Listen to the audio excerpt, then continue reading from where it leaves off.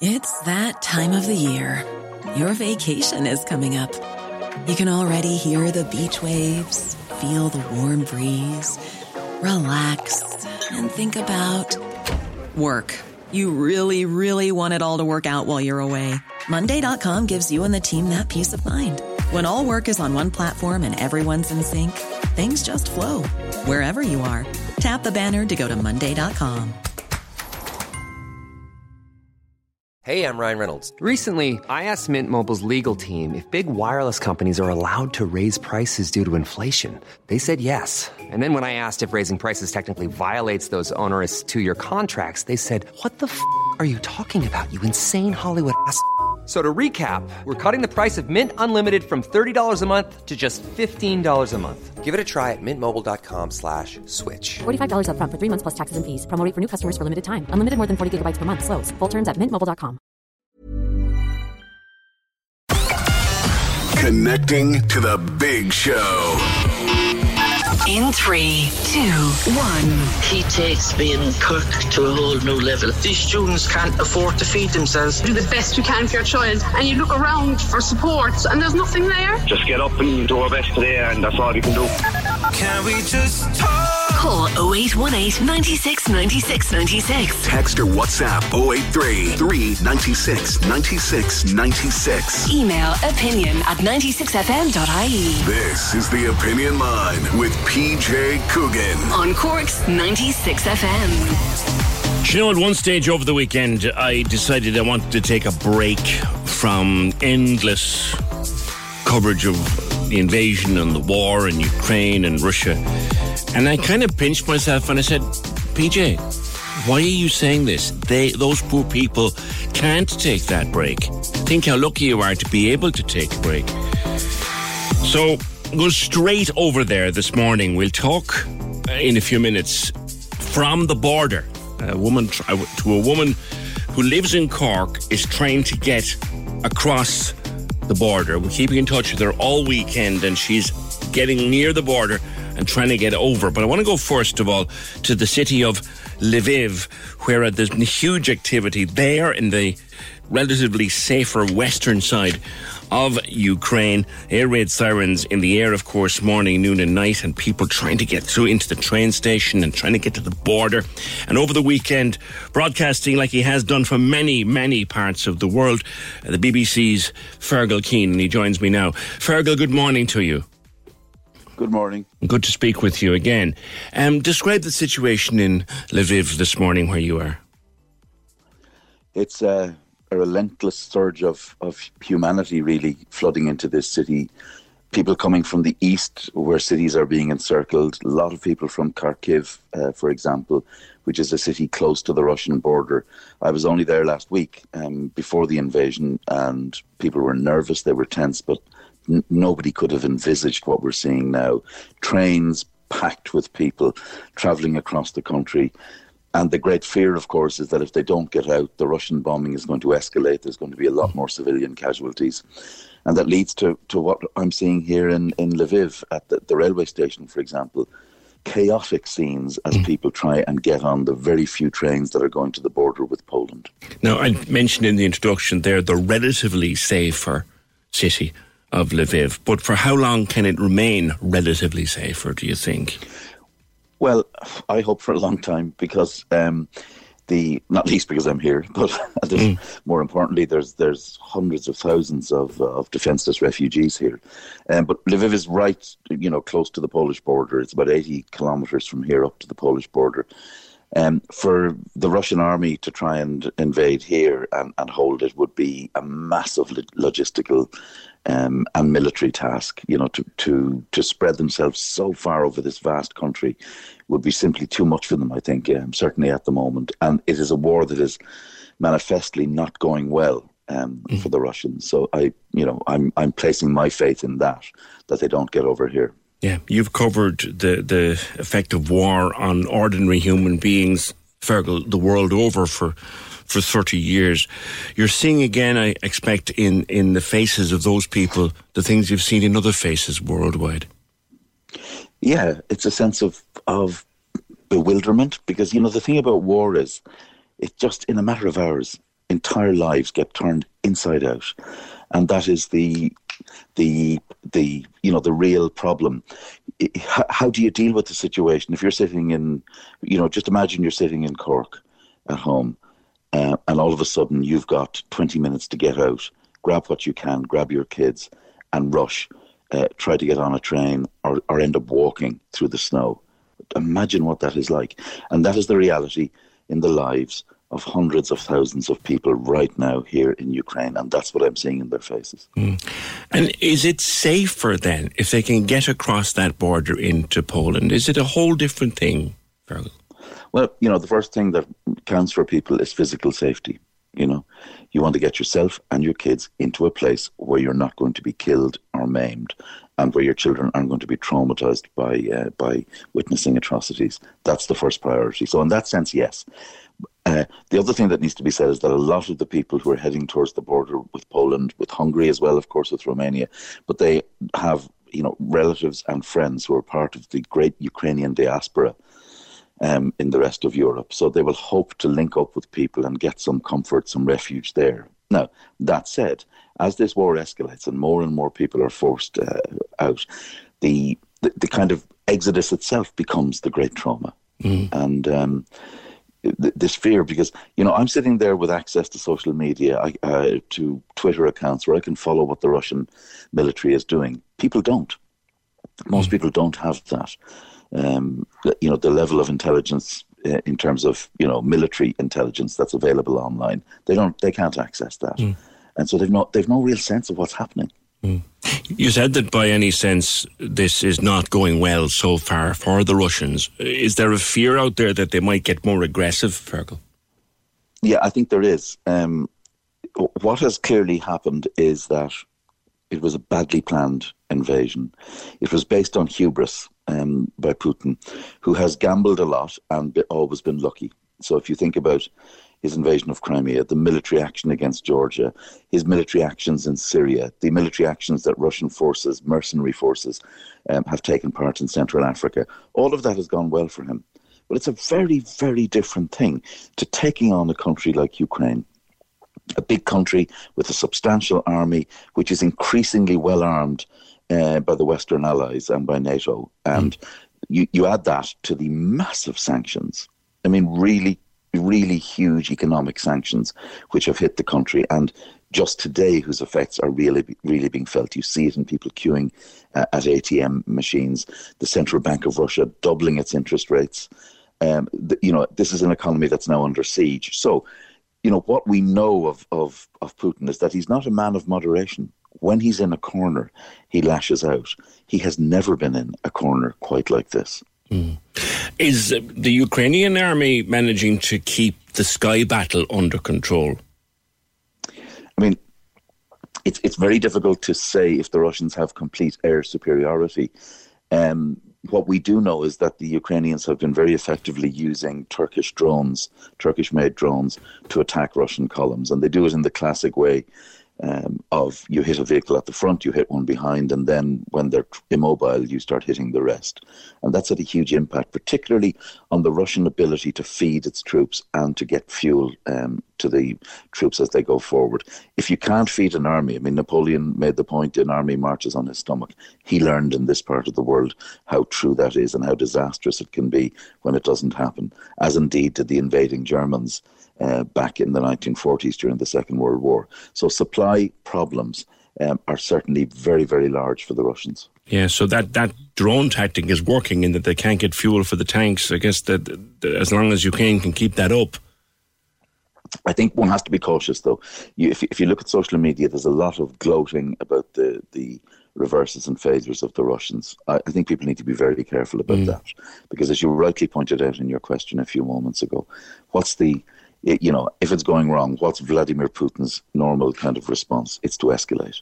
Yeah. Now, if you escalate in crowded civilian areas, and we're talking about big, huge cities, particularly like Kiev, if you start shelling these with heavy artillery to try and bring about a subjugation of the military, you're going to cause massive civilian casualties. And it is my own hope as a human being. I'll put my journalistic hat to one side that some kind of ceasefire can be negotiated for the sake of civilians. Come back lastly, Fergal, because I know you've got to get about your day's work. Come back to the ordinary people, and I'm thinking now of the people who cannot leave, who cannot head for the border. Can they get food in the supermarkets? Can they get money out of an ATM? Can they last? Can they survive? That depends where you are. I mean, if you're in Kharkiv, the evidence that I was getting last night talking to people arriving at the railway station from the east is that supermarkets were out of food. They couldn't get cash. Increasingly, they couldn't get water. They were running out of power. They were running out of petrol and diesel to be able to use vehicles. That's why so many people are on trains. Yeah, and that is, increasingly a reality in the east. Now, here where I am in Lviv, there's still food supplies. People are able to get food. But, they're facing these long journeys. I spoke to one mother who was on a train for 24 hours with her teenage son and 2 little girls, and they ran out of water after about 6 hours. And the kids are dehydrated, they're exhausted. It's getting worse and going to get much worse. Fergal, lastly, and I know you spoke out yourself a year or two ago about your own health problems as a direct result of all the conflicts you covered in the world. Are you all right, mate? One Corkman to another? Yeah, I am. In the sense that I've made a decision. I will not go near where the bombs and shells are falling. I'm finished with all that. Goodbye. And I will stick to the humanitarian side of the story in what is still, as you put it, a relatively safe place. All right. And you're the best in the business at that, Fergal, and we'll maybe speak again in the days to come. The great Fergal Keane of the BBC, a Corkman. I grew up and went to school in Prez. And great to speak with him live this morning from Lviv in Ukraine. Now, Vika should be there. She's trying to get... Vika, tell me, you're trying to get over the border. Where are you right now as we speak? Good morning. Good morning. Yeah, we're driving from... So, first of all, we're 5 days in the car already. Today is the 5th day. Yeah. We started driving from Kiev on Thursday. That's the day when they started bombing. So, just short story. I was in my friend's house sleeping, and around 6 a.m. she started waking me up saying that they bombing airports, and it was explosions, and airport is around 20 kilometers away from the house where she lives. I thought they pranking me, I thought they joking. I'm just opening my eyes and I can hear nothing. And then after a few seconds, I started hearing as well this shooting and some kind of flashes in the sky, So that was very scary. We really didn't know what to do. And she had empty tank, empty petrol. She didn't have petrol in her car.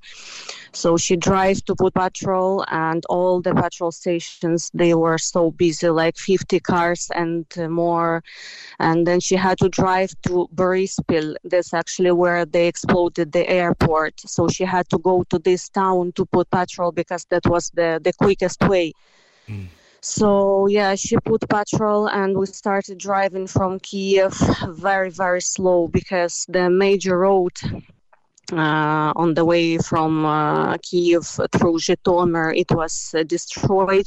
As they say on the radio, try to avoid this area because they shooting civil, they just shooting people on the road. They fighting there, and just simple people can get in trouble as well. That's why we had to take all these small roads through villages, through small towns. We passed Lvov 2 days ago, and already 2 days we queuing to the border, and we're moving very slow. Like yesterday, we passed only 5 kilometers.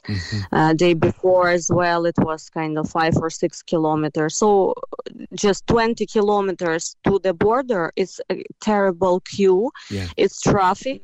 Thousands of cars. And how far are you from the border now, Vika? Do you know? It's 5 kilometers to the border, but they say that we can be standing until tomorrow or the day after tomorrow even. Yeah, and people, just for you to understand, that people driving with 2-month baby in front of us. There is a family, they have 2 years old, they have 2-month-old baby, And my mom, she's in Ireland now with my children, and she's watching all the news. She's worrying. She said that I'm telling her this, and she said that on the news they said that small families with babies, with small children, they can go without waiting. And I said to this man that you can drive your family without queue. He tried, and they brought him back. They said, no, everybody queuing, you have to queue as well. Everybody have children, they have old people in the car, so everybody trying to run away, but no one can go. Vika, what is causing the hold-up? Is it just the sheer volume of people trying to get to the border? As I have friends already in Poland who waiting for us there, and they said that from the Polish side of the border, everything is very quick. They are accepting people. There are hundreds of Polish people with cars. They want to accommodate Ukrainians. They want to give any help they can. Also from the Ukrainian side. So for some reason, Ukrainian side doesn't want to let us out. Yeah. They checking very thoroughly. They checking all the cars, all the documents. I don't know why they doing this to their own people. But, I think that in this case, they just have to open the border and to let and Polish side, that the safe side, they can be checking people I don't know. It's hard for me. It all sounds terribly frightening and terribly, terribly tiring. How are you feeling? We're very tired. We have 11 years old boy with us. He's already sleeping all the time. I think this, after 4 days, all our bodies, they just exhausted, just wrecked, and we just, like in some video game, I even posted on my Instagram that I feel like I'm in some video game, but the only difference is that we don't have 3 lives here. We're really scared, and, we saw rockets flying above us. After, I think it was before Lviv, in some area, we saw some rockets flying above us. We could hear explosions. They were exploding some military objects, some military places. And in Lviv, we woke up and it was sirens, it was so loud, so terrifying. So we just exhausted physically and mentally, both. You're trying, of course, you live here in Cork and you're trying to get back to Cork. It seems like an awful long way away, doesn't it, Vika? Yeah, it's very scary. And I live in Cork 8 years already, and to Ukraine I'm going once, twice a year just to do my health things, to check in hospitals, to check with doctors. This time I went to do my course. Some educational things, and so many people were saying, don't go now. And I was like, no, they're talking about the war for the last year already. They say it's a hybrid war, nothing will be like. And now, now I understand that I would better don't go, because no guarantee that I will be able to come back now. Yeah. Have you had to leave family behind, Vika? Yeah, I have my brother. He's in city, which is bombing now at the moment. They just sitting underground. They say that they can hear something is going on there, but they cannot go out and have a look, and they just have to sit underground in shelters. Some families don't have money, don't have car to drive away.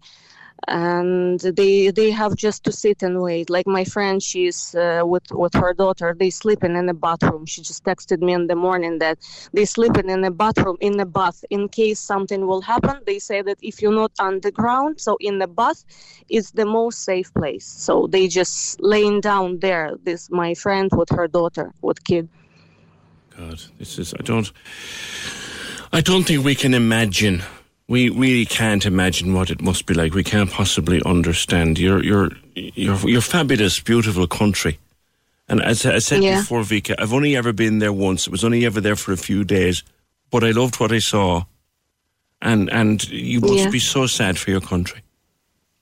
It's very sad that other country came, they invade and they destroying these streets where we grew up, places where we spent our childhood. We saw this in different conditions. When now it's all neglected, all getting destroyed.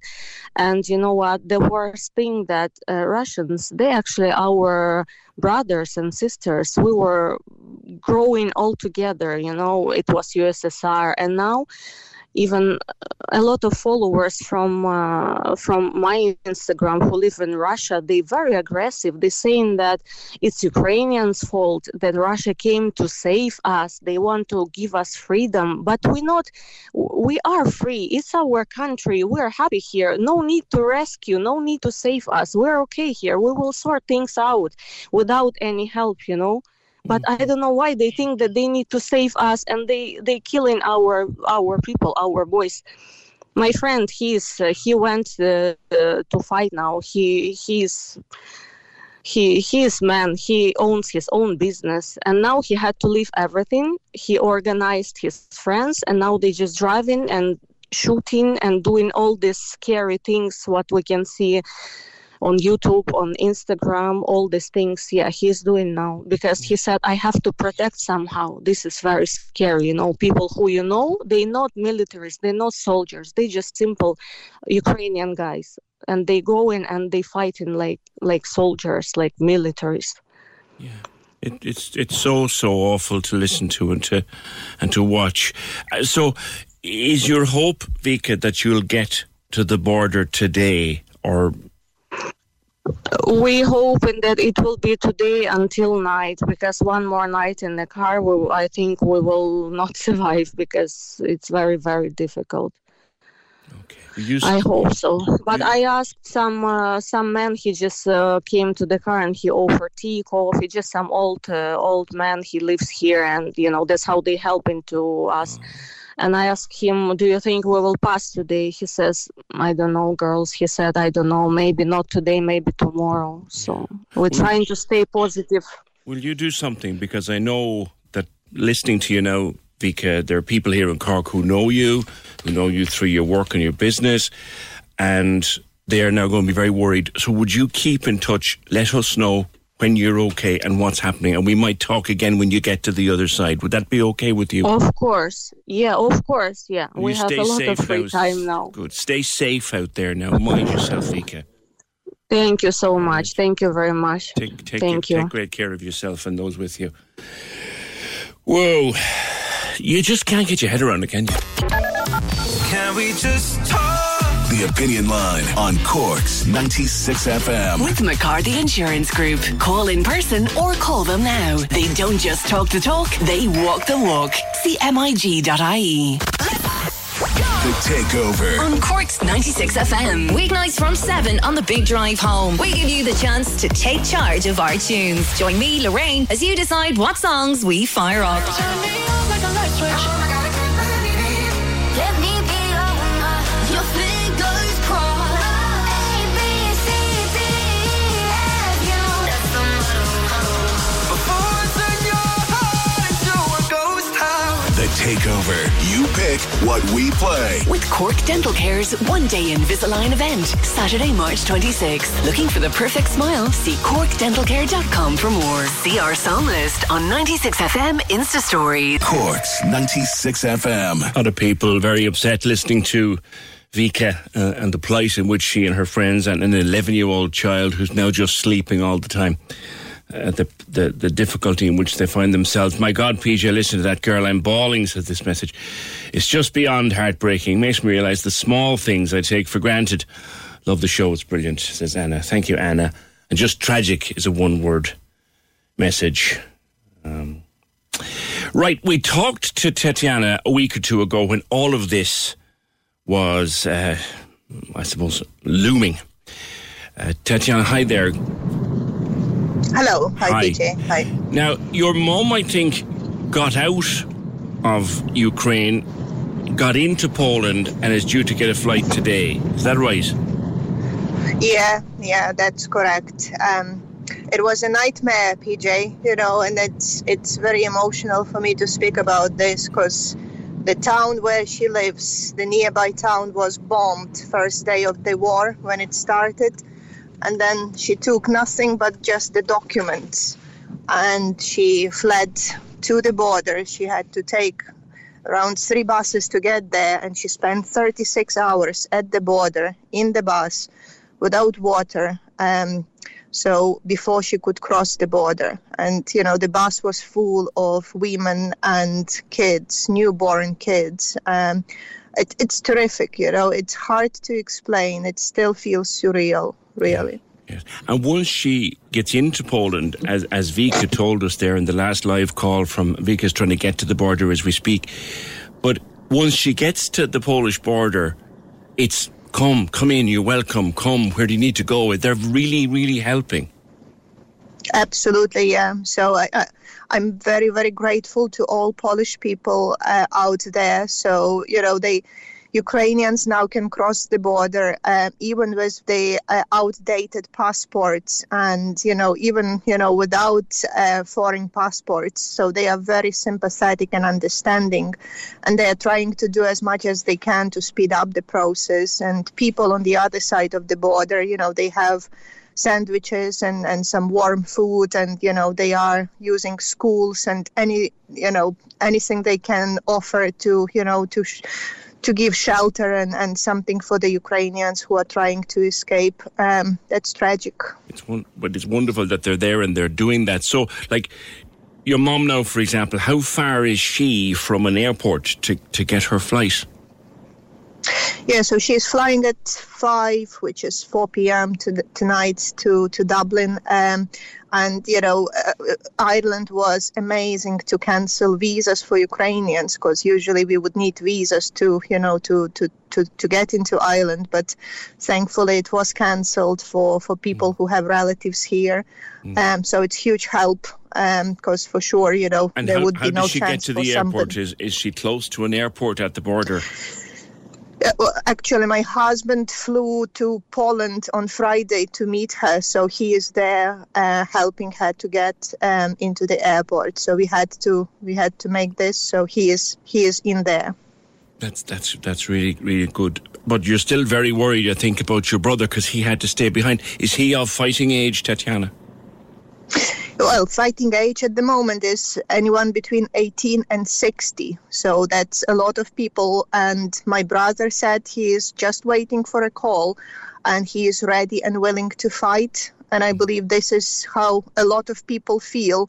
And not just men, but women and even, people below 18 years, right? So people are united and people are determined to go and fight. And just for people who will ask the question, Tatiana, why he couldn't come with your mum, he's not allowed out. Is that right? No. Men are not allowed out. So it's only women and kids. So men will not be allowed to cross the border. That's terrible. You must be desperately worried. Yep. Are you in contact with him? Yes. I'm in constant contact with him. But he is, he is not afraid, not a minute. He is very, very determined, as I say, and that's, true about Ukrainians, right? People are not afraid, and that's amazing, that I'm so proud of, of him, his decision and decision of many people like him. Ukraine will win with this determination, I'm sure. Your people are so incredibly brave, Tatiana, aren't they? Yep. They are. And I think they are united, with all that happened. I think people got united like never before. And, the president is amazing. People are amazing. I think, in this tragic situation, it's the best what could have happened to get the nation united and strong. When will you see your mum? Hopefully tonight, fingers crossed. I don't think you can describe how that's going to feel. Well, she is emotionally broken. She can't eat so now that she has, possibility to eat, she just can't eat because she is so broken emotionally. And, she left everything behind. She is afraid about, her neighbors, the family. It's, it's difficult. It's very, very difficult. Well, She'll be with you, and you take good care of her and take good care of everything else. And tell your brother we are all thinking of him here. Thank you so much. Thanks, PJ. Tatiana, thank you. 0818 96 96 96. PJ, I worked in Ukraine for over 2 years. I guess more importantly, I worked in Dushanka as a paramedic.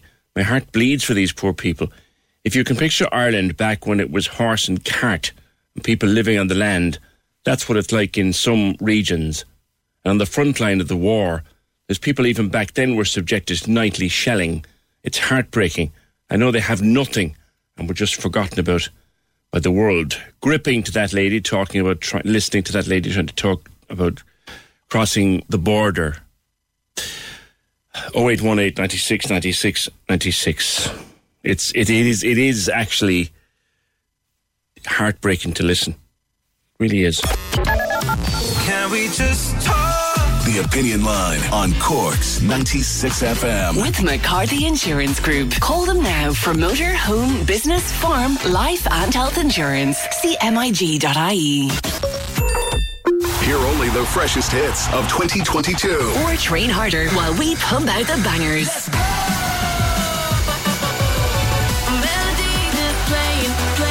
The Hit Mix and the Fit Mix are streaming live right now on the Cork's 96 FM app. Download it today. Listen on your smart speaker or go to 96fm.ie. There are any number of collections going on over the weekend, and other people trying to arrange collections, and we might do something about that in the fullness of time. I see here where Sky's Europe correspondent, Sky News, a guy called Adam Parsons, he's just tweeted that the EU, or that the Ukraine has appealed to the EU to allow immediate accession, which sounds to me like Ukraine has asked the EU, can we join? Like now. Whether it's going to happen or not is another question. Let me go to Pavlo. Now, Pavlo, you were on your way to Ukraine. Yes, I am in Ukraine right now, yeah. You've got there. Okay. Yeah. Okay. Tell me about the journey. Oh, well, the journey was difficulties because even on the Polish border, we couldn't cross the border by walking. So we actually had to ask people who had cars to give us a lift. I don't know what was the problem, but it was like that. Then we got stopped by our police in my city because they thought we were Russian forces, spies or something, I don't know. Yeah, finally I got home. I took a shower. We're going to take a small nap maybe, and we already spoke with the fellow from local defense forces to join them. Now, you work as a plumber, I think. Is that right, Pavlo, here in Cork? Yes. So, yes, it is. Why did you decide to go back? I don't know. It's when it started, and I woke up in the morning when my mom rang me, and she said that there is war in Ukraine, and it was hard to believe that, but it is what it is, So I think from that moment, I knew I was going to Ukraine, but I didn't know exactly how to do it, because obviously you can't just fly to Ukraine right now. So we had to go through Poland. Mm-hmm. Mm-hmm. And your hometown is a place I think called Lutsk. Is that right? Yeah, Lutsk. Yeah. Just describe it to me. Where is it? Is it near the border? It's actually it's not far from Belarus. So on our news, Ukrainian news, we're hoping they're not gonna come that, but Belarusians might come as well. So we're kind of expecting that as well. I hope that's not gonna happen. Is the place quiet at the moment, or is there? At the moment, yes, it is. Thanks God, it's quiet at the moment. Yeah.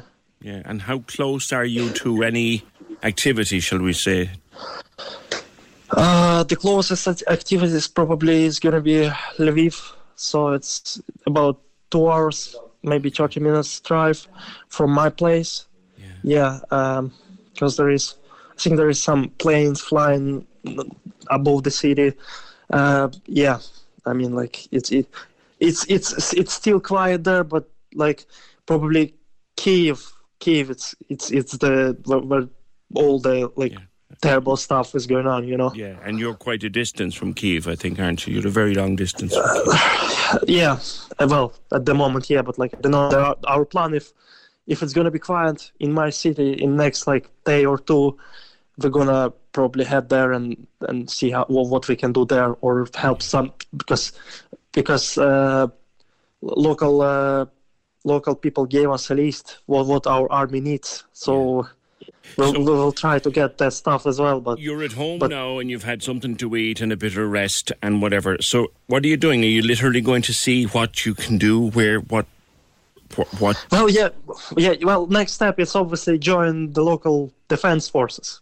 Right. And yes, and then I think people know what they're doing already, so we can help with some stuff. I don't know what exactly, but right. And is there like an army base nearby that you can go and join, or do you have to? Is there a People's Brigade, or what is happening? So a friend of ours, he was already there in the Territory Defense Force. So he's just gonna speak with some people, and they will help us to join. You know, without a queue, basically. I see. And they're calling on people, I think, to bring khakis and bring gear and bring whatever they can bring. It's hard to understand the bravery. You're here in Cork, working as a plumber, and you decide to pack up and go straight home.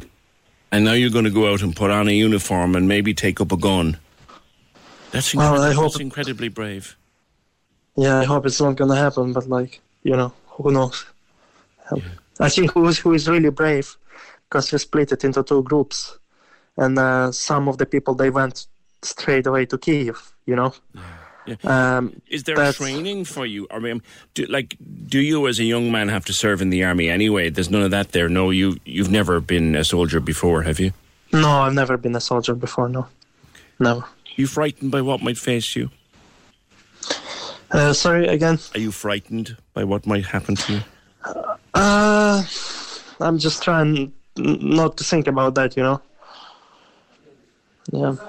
Yeah, I know. So who's around you now? You're with family? Me, my father, one of the fellas that was going from Ireland with us. My mom is nearby, and my sister. So basically, I'm in my house right now. Okay, the house where you grew up. Pavlo, you be safe. You be safe out there. All right, take great care of yourself. You're a man of, Kevin says, built different. That puts it right. Built different. Pavlo, plumber here in Cork. Could have stayed here in his life. Safe job. Plenty of work out there for plumbers at the moment, but no. Gone back to defend his country and defend his people and defend his family. We could bottle that. 0818 96 96 96. Yeah. That sums it up, Kev. Built different. 0818 96 96 96. Fiona, you were telling me this morning in the office that you were putting Charlie to bed at the weekend, and he started talking and kind of took you by surprise. Yeah, he has a globe light on his locker, and I hadn't spoken to him yet about what was happening over in Ukraine, and I was putting him to bed on Friday night, and he started saying to me, well, there's Russia and there's Ukraine, and the people from Russia are going into the people from Ukraine, and it's not a good day for the people from Ukraine, or it's not a good time. And I was saying it to Fergal as well over the weekend, you can't hide what's happening from your children, and I think I wasn't really sure what way to describe it to him, or what kind of language to use to describe to him. He just turned 8 there in January, and especially when he was going to bed at night, because you don't want to give him nightmares, but you want to be real about it. So we've decided to bring on child psychologist and lecturer in psychology, Dr. Mary O'Kane, to just kind of give parents advice, because I'm sure there are many parents in that situation who don't really know how to explain it to their young children, and I mean, you can't hide from it. It's all over the place at the minute, Yeah. So I'm just hoping that we get some advice from Dr. O'Kane this morning. Let's go about that right now. Thanks, Fee. Dr. Mary O'Kane, good morning. Good morning, PJ. I think Fiona's story will have been replicated in many different ways in many different homes over the weekend. Youngsters, inquiring youngsters, asking questions. You don't want to lie to them. You can't hide it from them. So how do we talk to them? Yeah, well, funny, I think you've hit the nail on the head, PJ. Fiona is not alone in this. I have been receiving so many messages, and we think it's all the little ones, but it's not. I had a lady whose 18-year-old son was terrified that he was going to be conscripted into the army in Ireland, and he was genuinely, really fearful. So it's all age groups. I think Fiona made a really important point there, that we sometimes think, oh, we'll protect them. They are going to hear about this. And so sometimes as a parent, we think, oh, I'm going to hide this. I'll keep this from my children because it will frighten them. And that's the first thing I would ask parents, please don't do that, because if we don't talk to them and they have heard about this, and they will, whether it's on the radio, whether it's from a friend in the schoolyard today, if they hear about it and we don't talk, they're trying to process it on their own. And listening to you this morning, PJ, talking to people, this is hard enough as an adult to process. Very hard. Yeah, exactly. So for a young child, now, having said that, PJ, one of the first things I'd say is for parents to try and limit news exposure that your younger children in particular are getting. So say you have a 4-year-old, they might have heard nothing about this. You know, you don't want to burden them with something if it's not necessary. However, a lot of them will hear, and it is best that we have the conversations. The first thing is to have the conversation when you're calm. So when you're really upset, and I know, say example, some of the stories that people are telling us about their personal experiences, and you're devastated listening to them, that's not the moment to bring up the conversation with your own child. You just need to take time to breathe and to calm yourself. And the reason for that is when the world feels a really scary place, our children look to us for calm. So they need us to be speaking in a calm and reassuring way. Funny, Fiona's talking about a little fella with the globe. Now, that's one thing I recommend sometimes, PJ. You know, when somewhere is very far away, and particularly for young children, it is important that they know this is not down the road for them. You know, this is far away. But showing them a globe or a map can actually, young children are very concrete, they're very visual. So if they see something, it makes more sense. And if you talk about the Ukraine, it doesn't mean an awful lot to a young child. They may not understand what this is. So, you know, in concrete ways can really help. We've talked before, you and I, Mary, about you got to protect your children from the worst, but you've also got to not lie to them. And that's a balance. Oh, yes. Yeah, it is. Be as honest as you can, PJ, in age-appropriate language. And obviously, at different ages, that will be completely different. But say you have a young child, okay? You can say something. The first thing is you always ask them what they know. So you don't rush in giving them lots of information. You actually say, tell me, what have you heard? So you're kind of trying to let them lead the conversation, because they may not have heard what you assume they've heard. But then try to be as honest as you can. So something like, you're right. There is a war. For little ones, I would actually say this war is far away from Ireland. And I don't mean to belittle what people are going through, but young children are terrified it will be my family could be impacted. So it's important to tell them it's far away. You're not in danger here, but we are all really worried about the people in the Ukraine. And you be honest with them that you are. Let them ask questions. But sometimes, PJ, there are no answers. No. And it's okay to say that, to say, I am upset. I don't understand why this is happening. It's difficult for me to explain it. You can tell them something like, the leader in Russia, in this country, wants more land, and he is going into the country beside him. So really simple terms. But if they say to you, but why would this person do this? It's okay to say, I honestly can't explain that. It's very complicated, and I don't understand why somebody would put lives at risk. You can be as honest as you can with them. And then again, for older ones, PJ, it'll be much more complex. Do you know what occurred to me, Mary, too, is that so many of our kids, and we didn't grow up this way, but our kids are, and in a way it's great.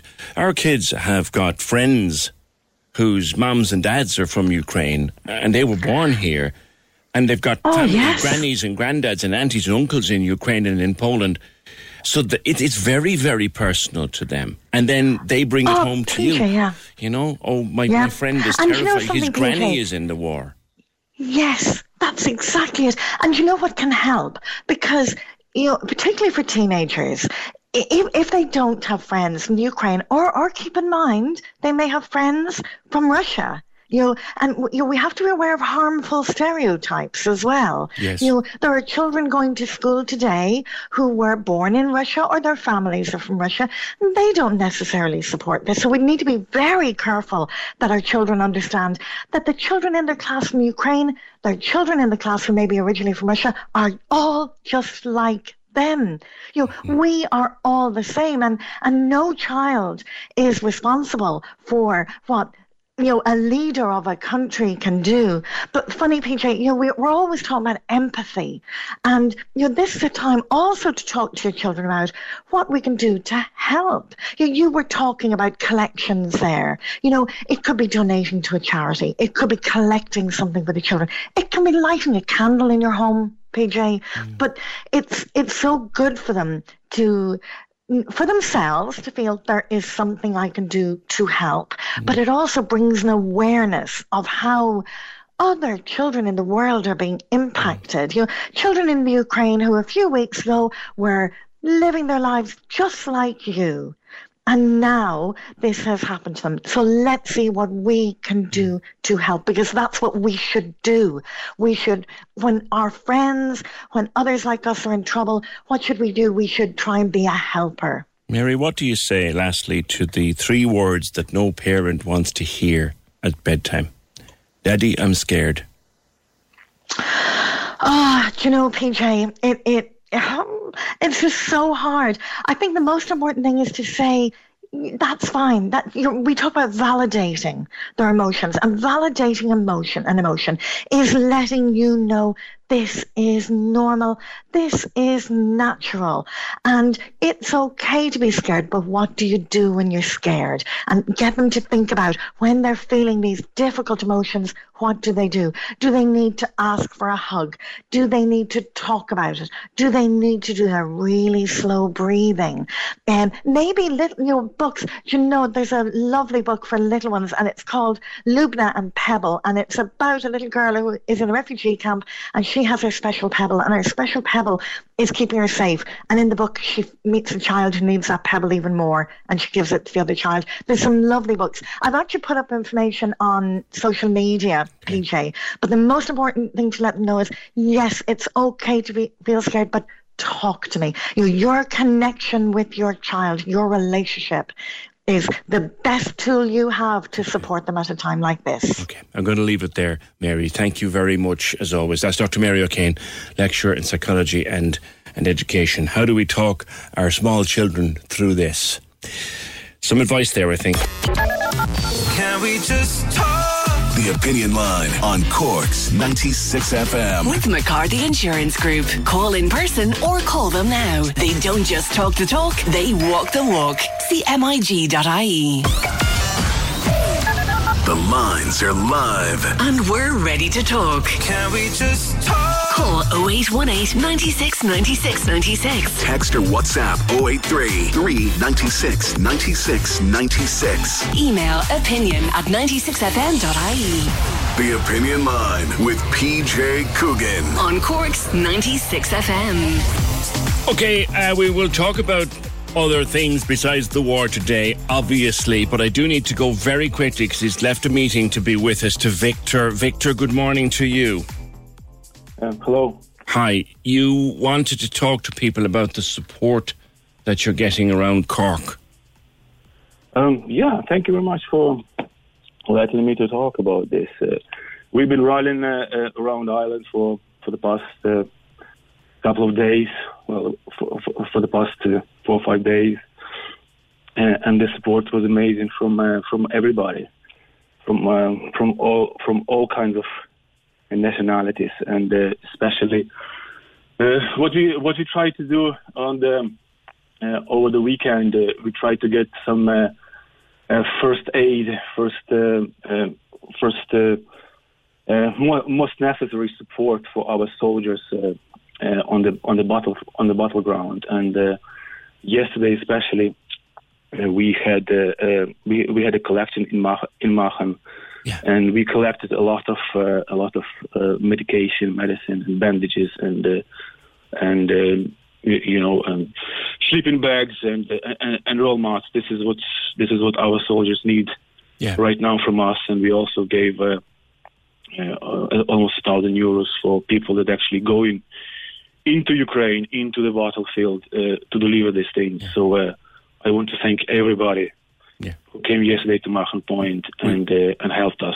We did tweet about that, and there are lots of other collections that people want to start. So I guess, Victor, what is it that your countrymen need? They need obviously medical supplies, medicines, bandages. Look, there is a lot of need. There is a lot of things that are needed actually for this. But as of now, not everything can get through. As you can imagine, there is a mayhem on borders, and a lot of people trying to get out, and a lot of people trying to get in, and it has to be thoroughly checked, and everybody understands that, and so we can't really get everything through. And in large quantities. So we are going from going from point to point. So when we have a truck coming out and there is a space for something, we rally everybody here, and we get that. But most important things are things like bandages and blood stoppers and painkillers and sleeping bags and roll mats. This is the most necessary things. Of course, I'm not going to be talking about military, stuff like radio stations, helmets, bulletproof vests. But we all understand that it's not like it's you can just go here in Tesco and just buy something like this. So how are you getting the stuff there? You taking it over, driving it overland? Yes. There are. You've seen around this Eastern European, food shop chains, and so there are a lot of trucks are going back and forth still. So when they coming in here with the Eastern European food, we are loading them up with stuff that are going towards so these are Ukraine. The trucks that stock the Polish supermarkets. Kind of thing. Well, it's not exactly just that, but there are a lot of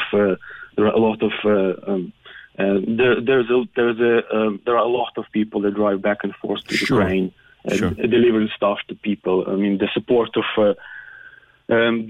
of Ukrainian people to the Ukrainian parents and relatives was always there. So this supply chain is very well established, and no one on both sides of the border, and they know, and those people are known there. So when we send something out, it has to be also checked here, so nothing gets through, which is illegal or anything. I understand. Like this. So, I understand. It all has to be checked that it will get through and get through easily. Victor, thank you for talking to me. Please keep in touch, and if there's anything that we can do, then we will do it for you. So you stay in touch with us, Victor. Thank you very much, PJ, and thank you very much, everybody, for listening and supporting Ukraine. All right. Okay, thank you very much. That's Victor. Danny, look, they're gathering stuff and sending it. And there are supply chains, thank you, Victor. There are supply chains between here and Ukraine and here in other Eastern European countries to get the stuff back and forth. 0818 96 96 96. Yeah, talking about the children and talking to the children about the war. The book that Mary was saying or talking about was Lubna Pebble, and it was written by Wendy Medgour. Lubna Pebble. Lubna Pebble. I'm sure my friend Mr. Breen in Waterstones or any other decent bookshop could get you a copy of it. I have a lad with special needs who watches and listens to everything. He's scared we're going to be attacked in Ireland. I've told him they can't come over here. They're not allowed. But I've just an 18-year-old then who with his friends are convinced we're going to be attacked by nuclear. And he's scared he's going to be forced into the army. I told him Irish Defence Forces are peacekeepers and that won't happen. But the young people are very scared. And Joy was on to say she's got a 14-year-old who's not sleeping that they're so scared by this. My name is Alina. I'm Ukrainian, living in Ireland for 13 years. I have my mom still living in Ukraine by herself as my sister and my father died a long time ago.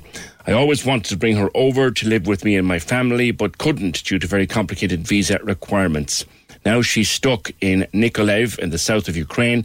There's no way for me to get her out as there's no transport and mum has mobility issues. It breaks my heart that I can't help her. I just want to thank Irish people and Irish relatives for being so supportive. I live the nightmare in which my mum was in trouble, but I can't do anything. I'm just hoping this won't escalate any further. Thank you. We will return to the war again later in the morning.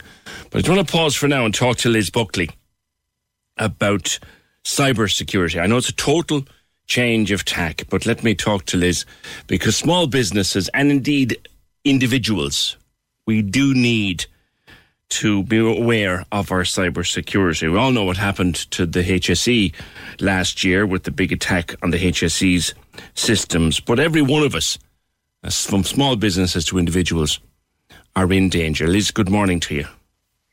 Good morning, CJ. How are you? Good, and thanks for holding. Liz is from Dell Technologies. Cybersecurity is something that can affect any one of us. It's not just a big takedown of the HSE. It can affect any one of us. And you have an event coming up tomorrow. That's right. So the event tomorrow is just to go over some basic measures on how the individual can protect themselves at home, and indeed for the small business as well. There's some very straightforward, easy to apply measures, and people just are not aware of them. They don't know even maybe that they can be vulnerable. And that's sort of the key thing. And they're the aspects that we'll cover tomorrow. So much of us, or so many people are working from home. And even as life returns to some semblance of normality post-pandemic, people are now staying at home to do a lot of their work. And they think, don't they sometimes, Liz, they think that at home, well, you're safe. Yeah, like up until now, up until recently, people definitely have not been aware. And like even the biggest problem with home networks is the sharing of the Wi-Fi password. Like most people at home will connect all their devices through their Wi-Fi access point. And that means that all those devices are on the one network. And that also means all your guests and all your visitors coming over are connecting to that network. And through no malicious intent on their part, they could have an infection or a virus on their device. And if that gets onto your network, it could infect your device and then render your machine unusable. Or in fact, it could actually use your device for further attacks. And that's how these viruses start. So something simple like, Liz, someone coming over to play with your kids or visit your kids, and obviously they have the Wi-Fi password for their tablets and their phones, that could pose problems if you're not careful. Is that right? Absolutely. So the greatest advice I could give people at home is most routers do allow you to set up 2 Wi-Fi networks, one for guests and one for your private devices. So I'd highly advise you to look into that. Like I say, it's per router. So log into your router through the web application that say the likes of Vodafone or Air provide, and set up a guest network so that you can still give access to the internet, but your devices are safely on your network. I have you. Okay. And I'm sure that's probably something that we need to spend 10 or 15 minutes figuring out how to do. With the situation, the worsening situation in Ukraine, Liz, people who work from home for multinationals, should they be particularly on their guard? Well, to be fair, most multinationals do provide VPN servers for their employees to use. And what this does is it actually creates a secure tunnel between the laptop and a server, and that's designed for those multinationals. But at the same time, everybody, including the multinational workers and everybody who's working from home, need to be very vigilant about, one, keeping those assets on a private network, and two, keeping their software, make sure it's all up to date, because the latest software contains the latest security updates. So that's really important. How do you watch out for malware? Even if you are on your VPN, like malware can get in, can't it? Absolutely. So you need to be vigilant about like using certain websites. Make sure that they are secure. There's a little lock icon on the top left corner of most on the websites. And if that's open, that's insecure. If it's locked, it means it has some security. So things like that. Also email attachments. And you have to be very careful about, clicking on email attachments, because that's another way that most viruses actually spread. And that's how the HSE was infected. In fact, it was an Excel spreadsheet attached to an email, and the user quite unwittingly clicked on it, and the virus got on that way. Yeah. So, and of course, text messages. And I think a lot of people are aware of, like, these fake spam customs text messages that you get, and their information. So you have to be very vigilant. And I would always say to people, if you're in doubt of receiving an attachment, if you know the sender, phone them up and ask them. It's the same with the text messages. Go directly to the courier or the institution that sent you the text message and ask them, are they looking for this information? In fact, all of the time, they are not looking for information. They will never ask you for information on an email or a text. Do you know we all have fun apps on our phones and tablets that we just use for a bit of distraction from work? Stuff can get in that way too, can't it? They can, of course, and again, you have to be quite vigilant over, what apps you do download. You have to be very careful. Like the phone, basically, your smartphone today, Android or Mac, whatever it is, they are basically computers. They're like your laptop. They're no different. So you have to apply the same vigilance to them as you would your laptop. Be extremely careful. All right, Liz, and details of the event again. It's engineersireland.ie/events. Is it open to the general public? Absolutely. Anybody can register, and everybody's welcome. And I hope that, some people will benefit from this. Absolutely. Okay. And is there a charge involved? Nothing. It's free for everybody. And I suppose the main objective is to make people aware of what is out there and what they can do. Okay, Liz, thank you very much. That's Liz Buckley, a Product Security, Vulnerability and Remediation Programme lead at Dell Technology. 'Tis a long title, but thanks, Liz. 0818 96 96 96, engineersireland.ie/events if you want to find out more about that free event, about protecting yourself, particularly if you're working at home. Can we just talk? The Opinion Line on Cork's 96 FM. With McCarthy Insurance Group. Call them now for motor, home, business, farm, life and health insurance. See MIG.ie. Cork's 96 FM. Cash Cow's back after 11 o'clock. We take another contestant live on air. See, can we give you some moolah?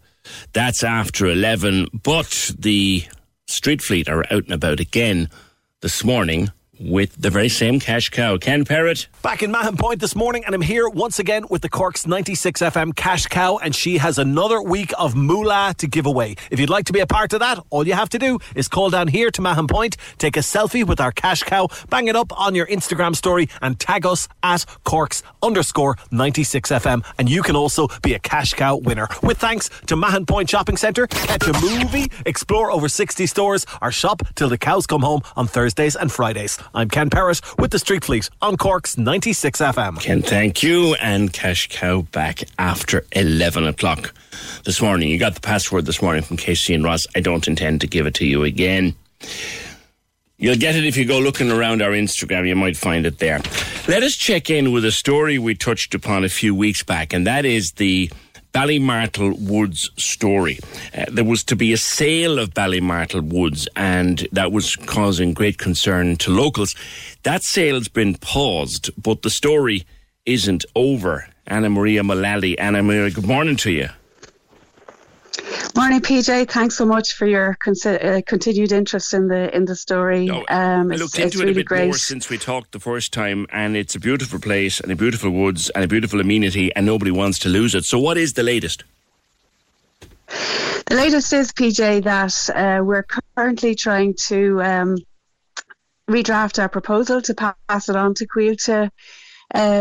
What we would really like to do is to create a perimeter loop that runs the full circuit of the woods. So there is an existing trail which you may have seen when you came down to visit, which runs through the middle of the woods, but we'd like to run a trail all around the perimeter, so through the section that is currently for sale as well too. So we've mapped out a trail there, and we've actually cut our way through, as it were, to see where a possible walk might be. So that's what we're doing on our side. But obviously on the Caoilte side, they continue to be reactive rather than proactive. So any engagement that we have with them is generally when we put pressure on them, or pressure is put on them by others. So we did meet with them on January the 31st, and it was a very useful meeting. And out of that meeting, they only just recently followed through and communicated with us that they would, in fact, help us to map out a trail on part of the woodland that isn't for sale, so on an upper perimeter on the other side of the wood. But they really are not budging. It's that time of the year. Your vacation is coming up. You can already hear the beach waves, feel the warm breeze, relax, and think about work. You really, really want it all to work out while you're away. Monday.com gives you and the team that peace of mind. When all work is on one platform and everyone's in sync, things just flow. Wherever you are, tap the banner to go to Monday.com. Hey, I'm Ryan Reynolds. Recently, I asked Mint Mobile's legal team if big wireless companies are allowed to raise prices due to inflation. They said yes. And then when I asked if raising prices technically violates those onerous 2-year contracts, they said, "What the f*** are you talking about, you insane Hollywood ass?" So to recap, we're cutting the price of Mint Unlimited from $30 a month to just $15 a month. Give it a try at mintmobile.com/switch. $45 up front for 3 months plus taxes and fees. Promo rate for new customers for limited time. Unlimited more than 40 gigabytes per month. Slows full terms at mintmobile.com. Planning for your next trip? Elevate your travel style with Quince. Quince has all the jet-setting essentials you'll want for your next getaway, like European linen, premium luggage options, buttery soft Italian leather bags, and so much more. And it's all priced at 50 to 80% less than similar brands. Plus, Quince only works with factories that use safe and ethical manufacturing practices. Pack your bags with high-quality essentials you'll be wearing for vacations to come with Quince. Go to quince.com/trip for free shipping and 365-day returns. On the whole sale agreed section, and they don't really seem to get that the people, not only of Riverstick but of the regional surrounds, really want to hold on to the wood in its entirety. And this isn't just about environmental protection. It's about preserving it as well as an amenity for locals, and as a space that they can enjoy and that they can develop. And the sale is paused, even though there's a sale agreed sign still up, correct? That's right, yeah. And we had asked them if that sale agreed sign could be removed, but they suggested that it was a sign belonging to the auctioneer, belonging to Hodnott Ford, and that Hodnott Ford would be the ones who would be mounting or removing a sign. And you've no idea who the agreed buyer is, no? No, we've asked them about that. We've asked to meet with the buyer, and we don't have any idea who the intended purchaser is. But I would like to say that we have some documentation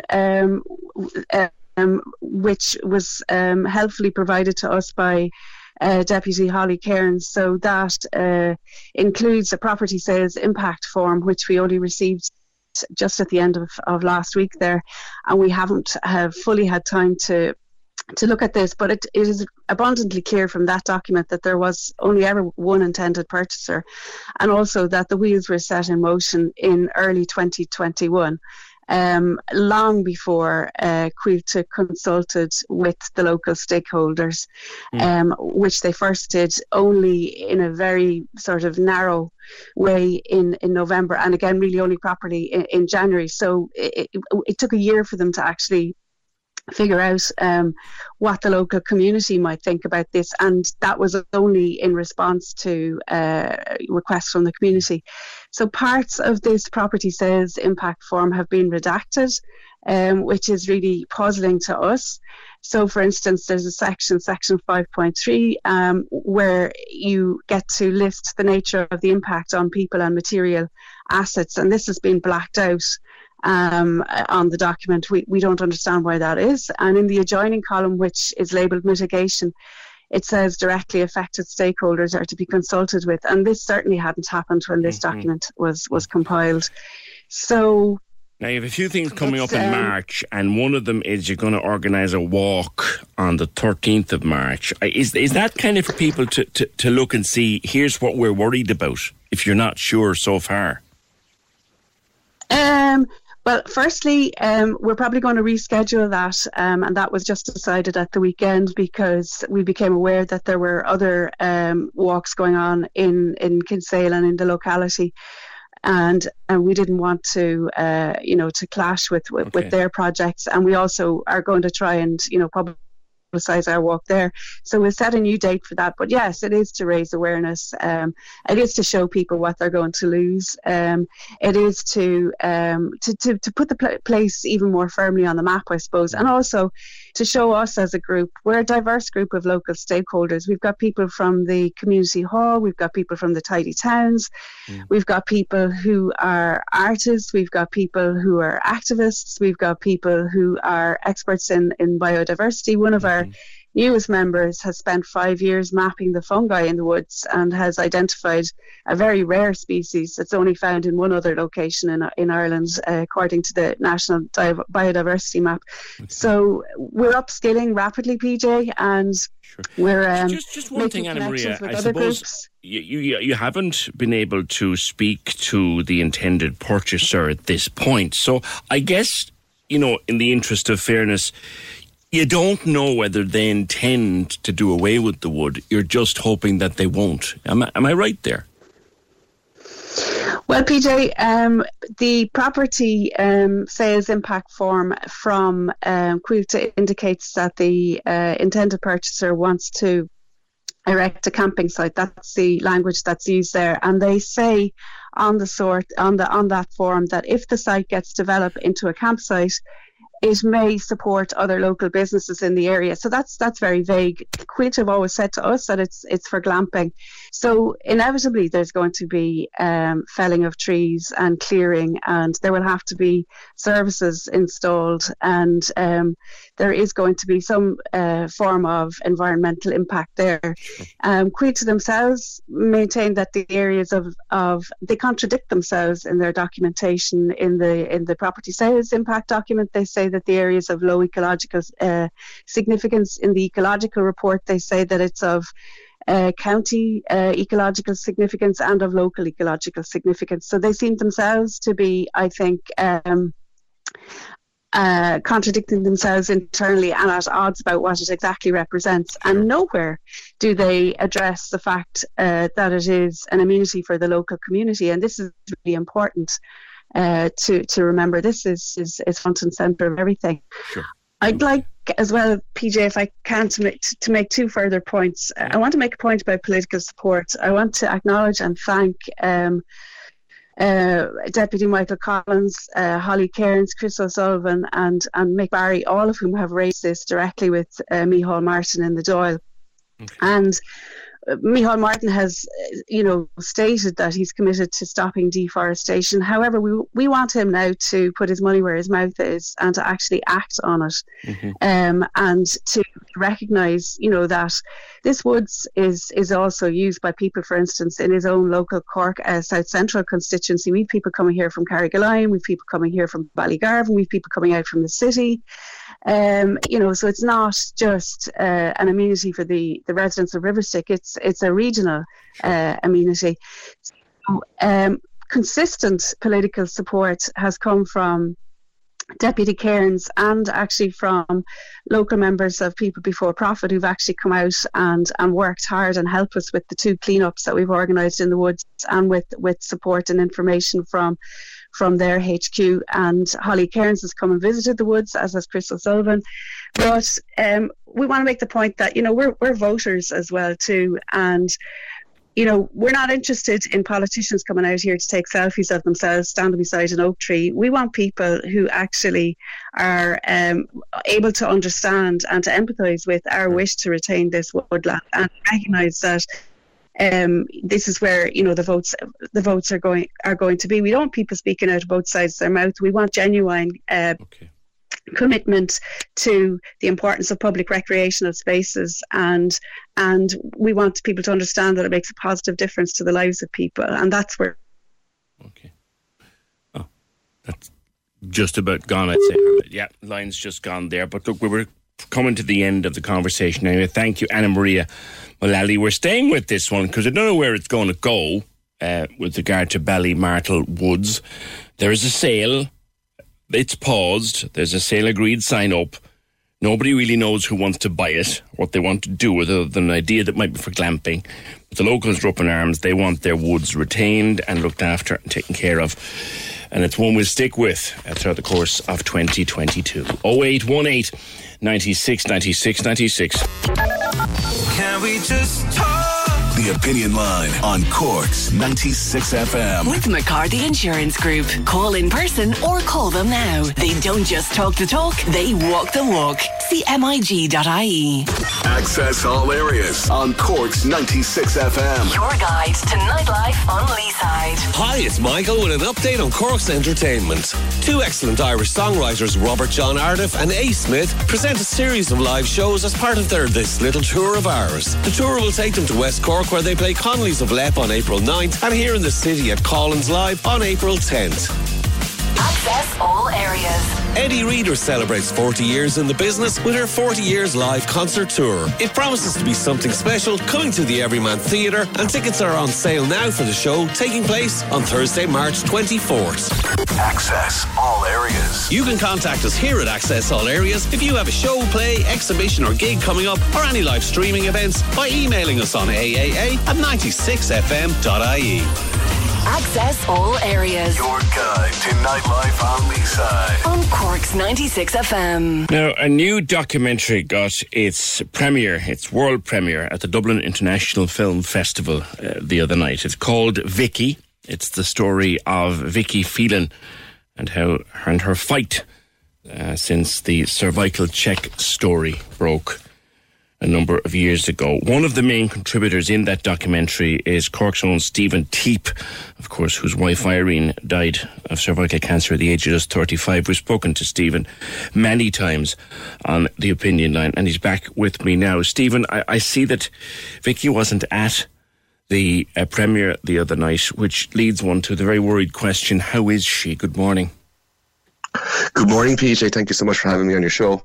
Like as Vicky has said publicly herself, for the last 2 weeks she's been going through radiotherapy, so that unfortunately meant that she wasn't able to attend last week. Vicky, as best as she can, and like anybody going through radiotherapy, the last 2 weeks have been difficult for her, but hopefully today now is the last day of that for her, and she'll get what she needs to get from this treatment in the coming days and weeks ahead. So fingers crossed for that. But she's positive as always. Good. You've become quite close friends through all of this, Stephen, and you play a major part in this documentary. It's said to be a superb piece of work. I obviously haven't seen it, but it's said to be a superb piece of work. Yeah, I'd like to, I suppose, if you look at the production side of things and the people behind the scenes that were working on it, they've done an incredible job. But I was asked to say a few words up there on Thursday, and I was getting the train up, and I was like, well, what do you say to people? I hope you really enjoy this documentary. But it's such a sad story and such a horrific story, as we all know. But for me, there was a number of key messages that, I suppose, as always with Vicky, that she gets across within it. Like this documentary PJ, I suppose, had two stories going on at the same time. It had Vicky's own personal battles and what she's been going through for the last 4 years after getting that terminal diagnosis in January 2018. But at the same time, the second story, which I suppose is entwined in that, is the whole cervical check debacle that she managed to uncover at the exact same time. And that there is really, I suppose, the bones of this documentary, but more of an insight into the behind the scenes of Vicky's life and her interactions with her lovely children, husband and her family and friends as well, you know. So it was a very emotional watch, all right, for sure, last Thursday. Do you know when we might get to see it publicly? That's the $1 million question. I was just saying to Fiona there that they haven't announced anything yet. I really don't know how these things work. Is it a case that will be in the cinema, or will it be snapped up by a television station? I expect we'll be watching it very soon. It's been nominated for an award, and all the reviews and everything about it have been excellent. And you know, it'd be great for everybody else to see it, given, I suppose, what I've seen, the hard work that Vicky's been doing in the background in, I suppose, capturing these moments throughout the last 4 years, so she can tell the story herself in her way, in her words, you know. Sure. Stephen, lastly, how are you getting on? How are the boys? Yeah, we're doing good. The boys are, they're doing very well. They're in third class and senior infants, so one was wearing a mask for the last couple of months and the other one wasn't in school, and ironically the one who wasn't wearing the mask was the one who caught COVID, so I think that tells its own story. But my older fella has got a new sense of freedom this morning, going into school, not having to wear a mask, but at the same time put one in his pocket just in case.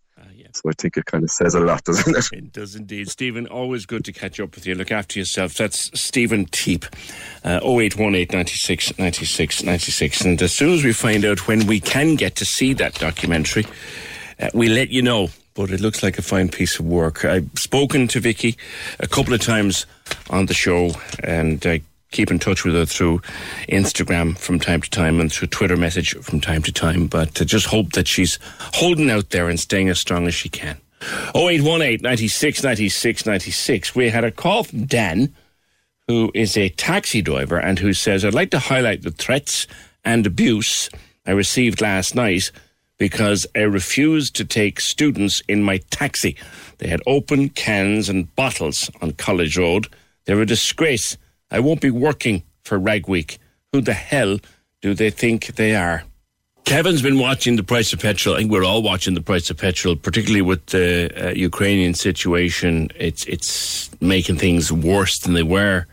Kevin says in Newmarket this morning, petrol was $1.85 a litre. God, $1.85 a litre, up 4 cents in a week. And it has been ticking up and ticking up and ticking up. And we are agonisingly close to 190, and after 190 will come €2 a litre.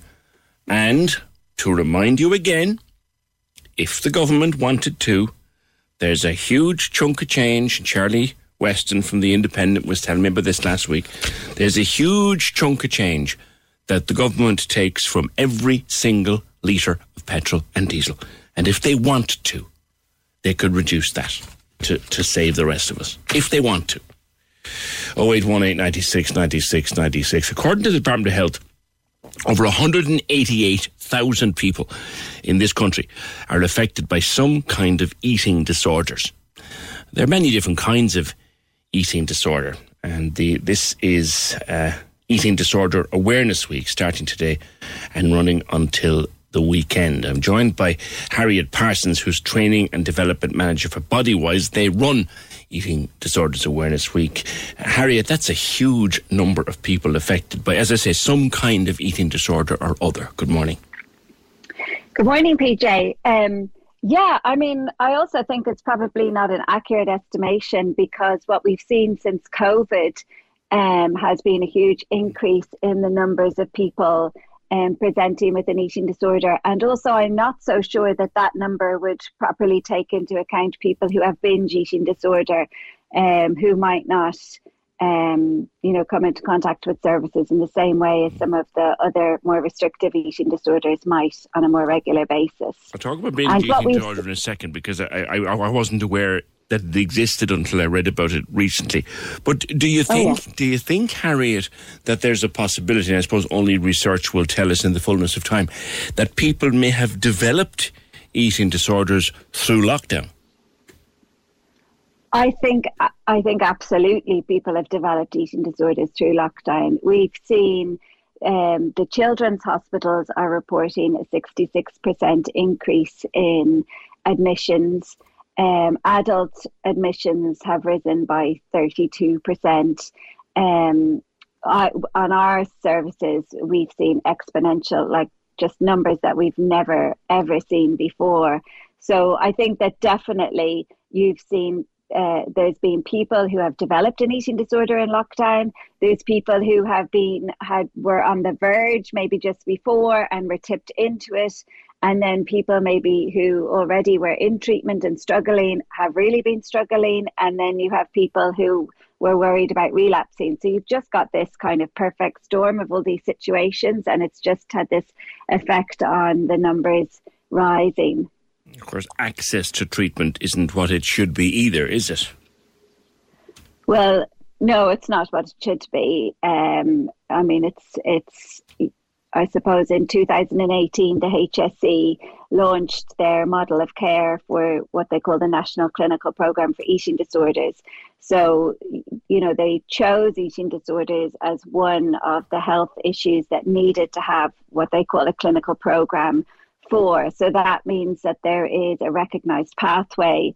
There are specialist trained clinicians who a person should meet when they go into a service.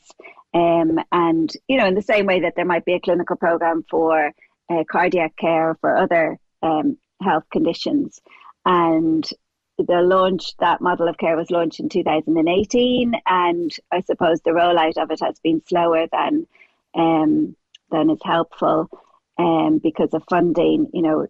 For the model of care to be rolled out, there needs to be consistent ring-fence funding so that people know, people can put together teams, can recruit the right people, and the teams can be up and running.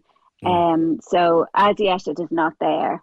Progress has been made, obviously, but it's not where it should be yet. What are the most prevalent disorders out there now, Harriet? Is it still anorexia and bulimia?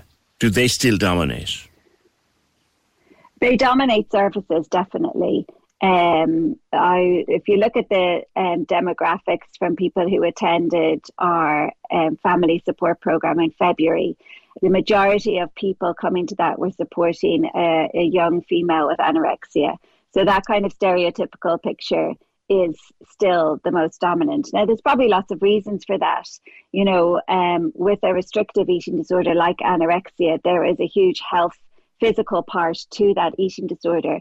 So people become very physically unwell and are at risk of death and serious physical implications. So people with that eating disorder will present to hospitals and to services.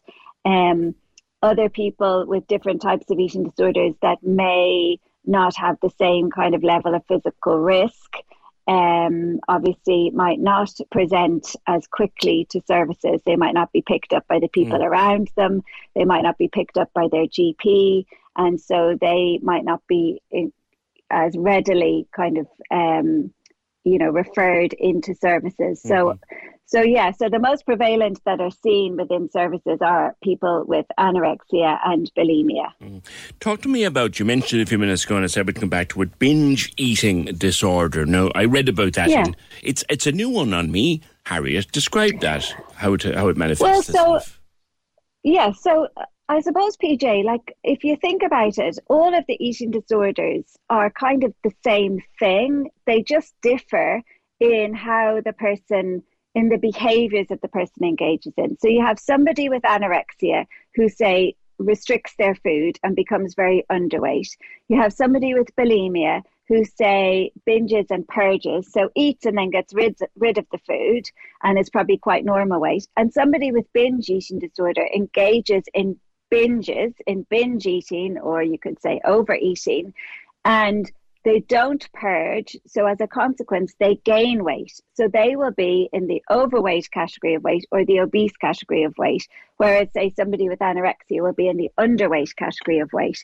So in that way, binge eating disorder is a different type of eating disorder. But in all other ways, it's exactly the same. So how the person thinks, what drives the disordered eating behavior, so that kind of fear of gaining weight or wanting to be thinner or equating being thinner and losing weight with making everything better in my life, like it's the answer.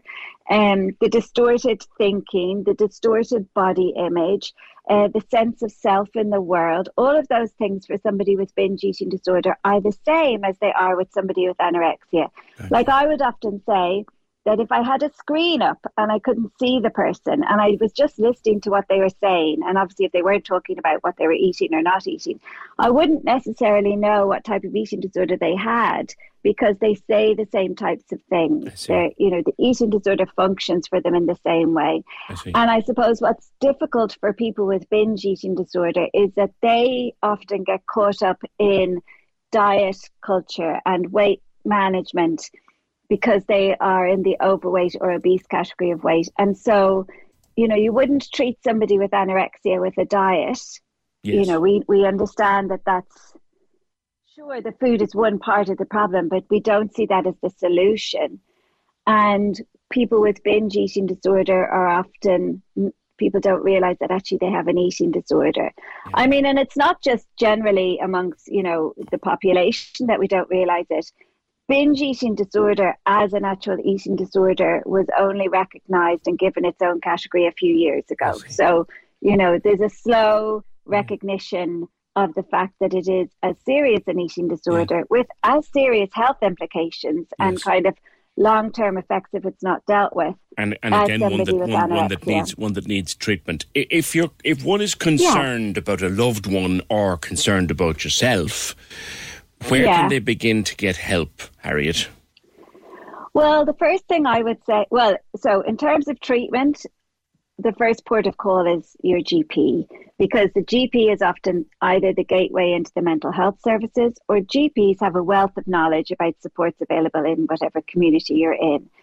And the other thing I would say, if you're worried about somebody, is like go to our website, bodywise.ie, and have a read there of things like understanding an eating disorder as a coping mechanism.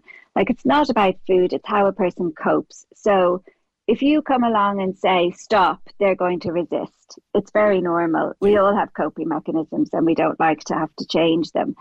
I would say also the HSE have a great eating disorder app that has buckets of helpful videos and from dietitians and psychiatrists and GPs.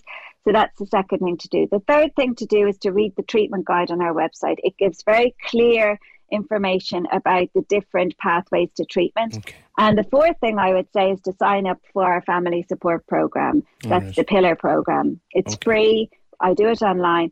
So that's what I would say. And if you're worried about yourself, again, I would say have a read.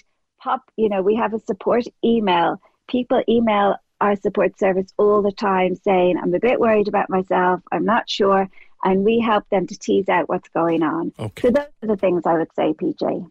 Okay, and we'll leave it there with that. Thank you very much.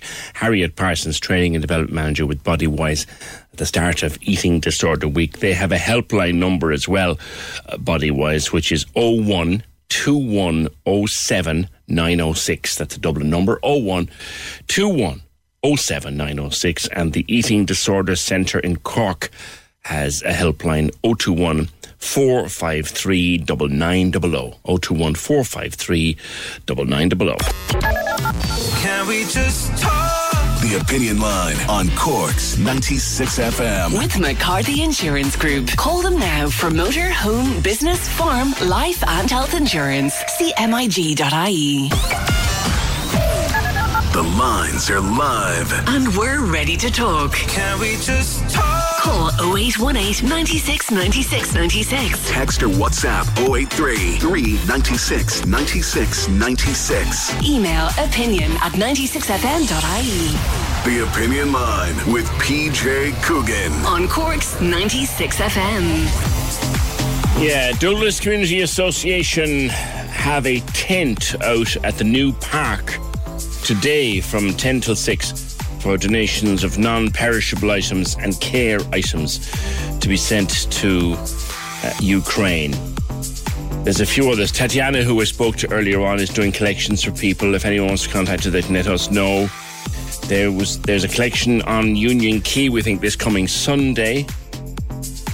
There's lots of people organising collections to try and just do their best to get something out there, something that can help. Do you know if they need volunteer truck drivers to collect the food? I'll go for free, says Tommy the trucker. O'Leary's Centra in Blarney is collecting items for donation. Drop in anytime during normal trading hours. Mags also believes they're looking for premises in Ballincollig as donation centres. Ballincollig Hub on Facebook. 0818 96 96 96. Yes, thank you for this, John. I must say that I had forgotten, and it's a failing of mine that I'd forgotten, and I'm sorry that I forgot. Let us remember the late Detective Ben O'Sullivan. He was the other man in the car when Jerry McCabe was shot in Adair all those years ago. When Jerry McCabe was shot and killed, Ben O'Sullivan was the other man in the car, and he survived that horrible incident, and he passed away before the weekend. I think it was either Thursday or Friday, and his burial is today. And of course, strong connections to Cork Ben O'Sullivan had, and my late dad knew him, not well, but knew him. So we think of him and his family and his friends and his former colleagues today. Thank you for that, John. Appreciate the call. 0818 96 96 96. Now, I'm going to talk to Tom Rogers. Today is Rare Disease Day. And there's lots of people out there with very rare diseases that they have to get on with that many of us have never heard of. Tom Rogers, I had heard of PKU for the simple reason that a friend of mine who is a genealogist had been doing her family tree, and the further back she went into it, she discovered a number of people that actually died as a result of complications from PKU. Good morning to you. Hello, PJ. Good to have you on the opinion line. PKU was a dietary problem. You can't process a very common ingredient, correct? Correct, PJ. I can't process protein. I don't have the enzyme to process and break down protein. So in effect, it means that I'd have to limit my diet to a very low level of protein on a day-to-day basis. How did you discover it? Well, I was fortunate, PJ, in that I was picked up at birth using the heel prick test, and I was diagnosed at birth. And I was pretty much put on a very strict diet from about 2 weeks of age. So, in terms of not being able to break down protein, so go through your normal day. Like this morning, my normal breakfast is a couple of boiled eggs and a bowl of cereal and a cup of coffee. So that's not something you can do. No, I suppose ordinarily that my level of intake of protein on a daily basis will be about a tenth of a regular diet, such as your own. For example, this morning I had a small bit of porridge that I'd weigh out to make sure that it's a certain amount. Throughout the day, then I kind of have what you might call a daily budget of protein, and I have to ration that out throughout the day. So, in effect, this morning I've consumed about a third of my daily intake of protein.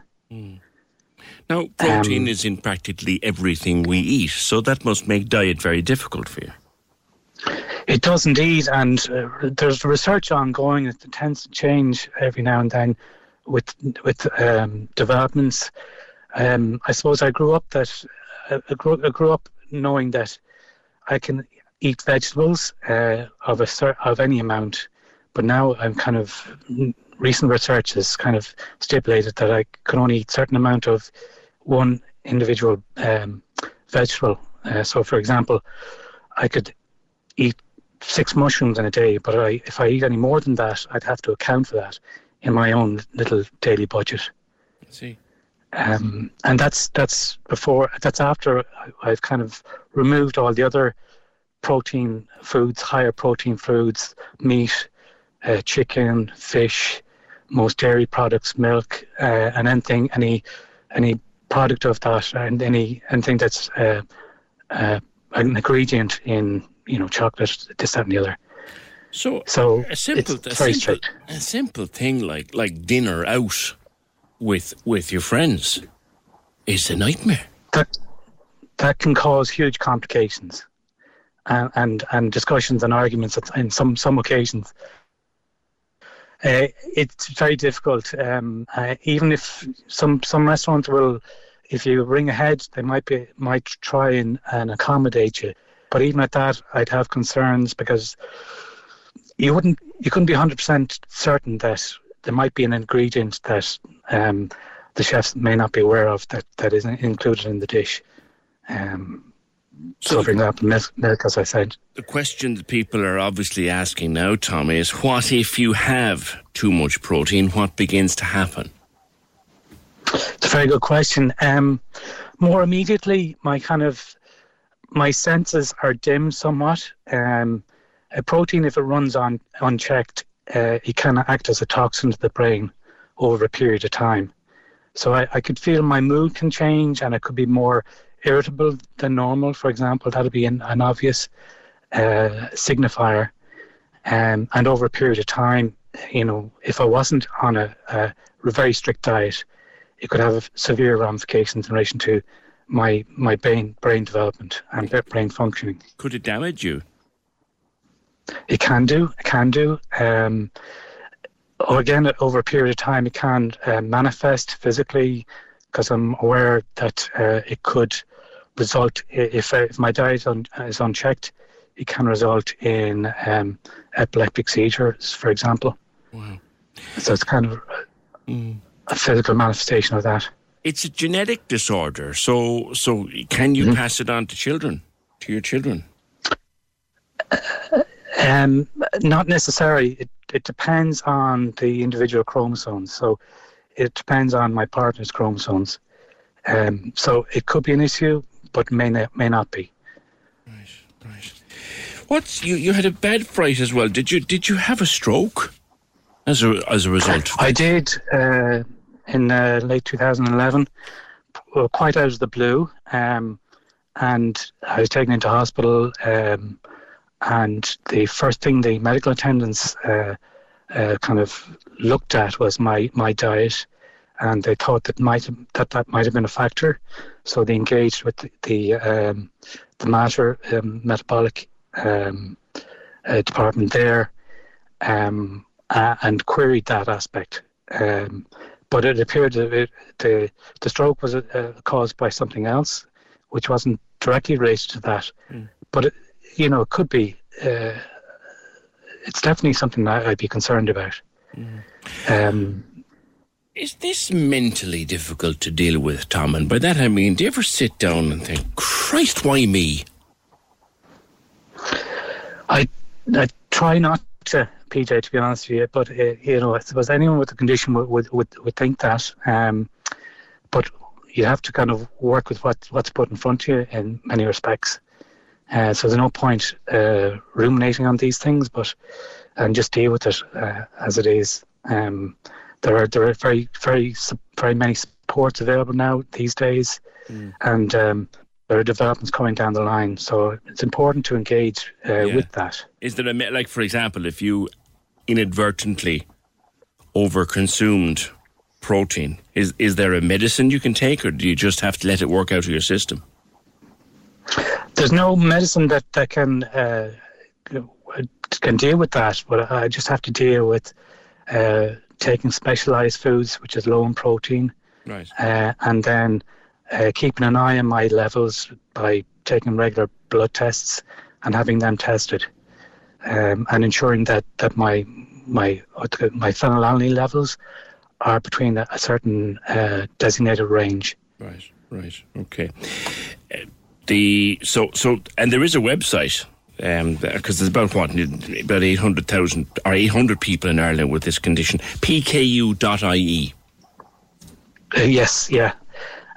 It's something I'm kind of engaged with myself, the PKU Association in Ireland, and I'd advocate that any patients or parents of young children with the condition would engage with the PKU Association, who they there's very good supports there and great information sharing.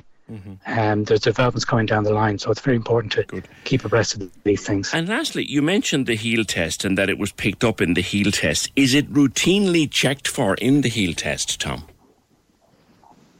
It is now, yes. I think it was around the mid to late 60s that the HEAL prick test was introduced in Ireland. I was lucky because I was born a couple of years after that, so I feel that I'm very lucky that I was diagnosed at birth. The difficulty is if I wasn't diagnosed, clearly if I was on a regular diet, that would cause irreparable damage to my brain development. Yeah, and that's why I think in introducing you, I mentioned a friend of mine who had done her family tree and discovered that quite a number of people back along, if you like, back in ancient history times, had died very young, very inexplicably, but now they knew. Now they knew it was the infection of PKU. Tom, I wish you good health and good luck in managing that problem of yours. I appreciate you speaking with me on the Opinion Line. Tom Rogers, who suffers from PKU, just marking Rare Disease Day. And there are many more people out there with a rare disease of some kind or other, and we think of them today. You could probably do a whole morning. In fact, you could probably do a couple of whole mornings on different ailments and diseases and conditions that very few of us have ever heard of. But just Tom, we talked to today to mark Rare Disease Day. Thank you, Tom. 0818 96 96 96. PJ, I have it's an email to opinion@96fm.ie. I have my electricity with prepay power. I was wondering, how will the €200 bonus scheme work for pay-as-you-go customers? Bill payers will have it automatically taken off a bill, but as I don't receive a bill, I'm unsure how it'll work for me. I've spoken to a few people with pay-as-you-go electricity. They're just as confused as me. I'm hoping some of your listeners may know how it works. Love the show, says Lynn. Lynn, the only answer I have to that question, and I was trying to get it out of Minister Michael McGrath when he was on the last time with me, how it's going to work. You have an account with prepay power, and when you go to the shop and get your credit and put your number in and all of that, that's how it... My understanding is, Lynn, that the 200 quid will be put onto your account in the form of credit. That is all I know. If when this thing starts to happen, which I think is this month and next month, March and April, so next month and the month after, they're going to start applying this to bills. So we'll try and get more clarity on it. But the understanding that we have is that you have a credit form, you pay your electricity on credit, you get the €200 credit on your account. That I think is how it works. 0818 96 96 96. PJ, my 8-year-old daughter has a very rare disease called narcolepsy and Klapsity. Only one girl in Munster her age. I'd love to find out more about that. The lads are trying to contact you if there's they're having a trouble with the connection, but they're trying to find out some more. That's a fascinating thing. Narcolepsy and Klapsity. The only child in Munster. Love to find out more about that. 0818 96 96 96. Can we just talk? The Opinion Line on Cork's 96 FM. With McCarthy Insurance Group. Call in person or call them now. They don't just talk the talk, they walk the walk. See mig.ie. Cork's Cork's 96 FM has a shiny new phone number. 0818 96 96 96. Save it to your phone now. When I hear it, I just can't stop smiling. Save it to your phone now. 0818 96 96 96. The new number to call. Hello? Cork's 96 FM. There was a lovely story on the Virgin Media News over the weekend involving a woman and a dog, which Paul Byrne said was a holiday romance of a different kind. Liz Nason, good morning to you. Good morning, how are you? Great to talk to you. How's Ralph? He's a beautiful boy. He's adorable. He's absolutely adorable. He's so good. Because Paul's report was a minute and a half long. Tell me how you met him. You were in Gumby. Yeah. What happened? He came, we were on the beach with my friend, and he came up to my chair and literally got up on top of the chair next to me and with sunglasses on him, and he followed me from that on. Hang on, you had sunglasses on it? You put sunglasses on him? I put sunglasses on him on the chair. And he just sat there. He's so, just a slob. And then my friend lives there, so he started following us. Mm. And she started taking him in the winter. Because they're total beach dogs. Yeah, he was abandoned as a pup, was he? I mean, what is he, about 3? Is he nearly 3 or 4, is he? No, he's 6 now. He's 6 now, okay. Yeah. And they just come and dump them on the beaches there. It's very sad. It is, yeah. Yeah, and it's very sad. And you have a friend in Turkey, so the friend used to take him in and feed him? All of them. She feeds everybody over them. Right. Yes, and then he went from there to Istanbul to Bulgaria, where he's been for the last 2 years with COVID. And then my friend took him for me in London for a week till I could get a transport to bring him over. When did you decide you were going to bring him home? We're trying to do it 2 years, but I didn't think it would happen. Right. And what kind of barriers are there? I mean, you can't just put a dog on a plane. There's a whole lot of. Oh no, he came by truck. Yeah. He was travelling for nearly a week. Right. And from Bulgaria to England. Right. And in England, I had to have him picked up again in another courier. Right. To bring him over to. I had to go to Carlo. Right. There. And did he have to quarantine? Did he have to? He done all that in Bulgaria. And all his shots and his passport and all the papers, everything is there with him. Right. And is it a costly business to bring him home? Oh, about 5,000. But worth it. They raised that in Istanbul, in Turkey. Oh, really? And I had to pay the rest. Right. Yeah. Right. I had to pay about 2,000 then. You got him? When did he arrive to you? The 3rd of February. Okay. And the minute they opened the door of the van... He knew me. Not brilliant. Straight away, he just knew me. Not brilliant. He's amazing. He knows he's home now, I think. He's had to be through an awful lot. Yeah. Poor fella. Yeah. Have you kids? I have 3, but they're grown. Right. But you're 4 now. I have 4 now, yeah. And I have 2 rescue cats. Listen. How do the cats handle the new lodger? Terrified, but they're just coming around now. They're coming. Listen, he's afraid of them, Ralphie. You know what it is, Liz, and I'll tell you this now, as I have 2 dogs and 2 cats, and for as long as I remember, I've had both dogs and cats. This idea that they can't get on, it's just nonsense. It is, because they are now. They are getting. They're coming over, sniffing him now, and he's out in the back garden there now with them. Yeah, it's fantastic to watch, actually, when they become friends. It's brilliant. Well, it's a lovely story, and he's in good fettle, he's in good health. You've had him seen by a vet and all that. Oh, everything. Good.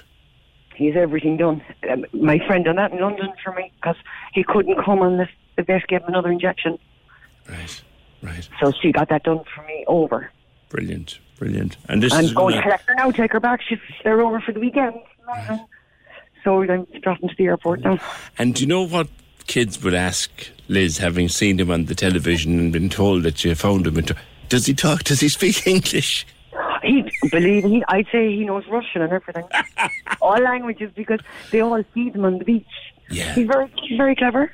My daughter's very clever. Good. He knows what I'm saying. He's a beautiful lad. It was such a lovely piece on the news in the middle of a difficult old weekend, you know. I know that's what Paul said. He said a lovely story of what's going on. It is. It's brilliant. Listen, good. Thank you, PJ. Cheers, Liz. And we'll see him. We might see him walking around the loch at some stage. That's Liz Nason, Ralphie. And she found him. He found her, rather, on the beach in Turkey a few years ago, and she decided, he's coming home with me. And here he is, back living around the loch. Now, he'll be a bit colder around the loch than he was on the beach. And it's just a lovely story. A lovely, lovely story. Will we stick with the animal teams, will we? We will. The Corks 96 FM Cash Cow. With Mahon Point for fashion, film, food and fun. Don't wait till the cows come home. Get moving to Mahon Point. See mahonpointsc.ie. Yep. Third and final week of the Cash Cow. Still listening to win? Or head down to Mahon Point Shopping Centre for more chances to win. But right now, your chance to win. You got the password from Casey and Ross this morning. Not going to give it to you again. But text or WhatsApp to 083 396 96 96 with your name and that password. And I have Moolah next. Can we just talk? The Opinion Line on Corks 96 FM. With McCarthy Insurance Group. Call them now for motor, home, business, farm, life and health insurance. See mig.ie. Corks 96 FM. Thank you to whoever came back with this message. I was saying to Lynn that our best understanding was that if you have prepay electricity, one of these prepay power meters and stuff like that, that the credit will be applied to your account. We were right. Someone came back and said the €200 electricity credit will be applied directly to the MPRN. That's the registration number of your account, effectively, MPRN. So it'll be automatically applied as credit onto prepay customer accounts. Thanks for clarifying that. That's good news for Lynn. 0818 96 96 96. Are we good? The Corks 96 FM Cash Cow. With Mahon Point for fashion, film, food and fun. Don't wait till the cows come home. Get moving to Mahon Point. See mahonpointsc.ie. Now, Vanessa. Hello. If we hear that sound again, it's not a good day. No. Because if the cow moves... Go on. I lose. That's it. Eventually someone... So, Vanessa, there's money. Moolah to be won. I'm going to start the clock.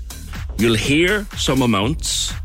When you think you're going to go and get away with it and take the money, you just say take it or stop or whatever.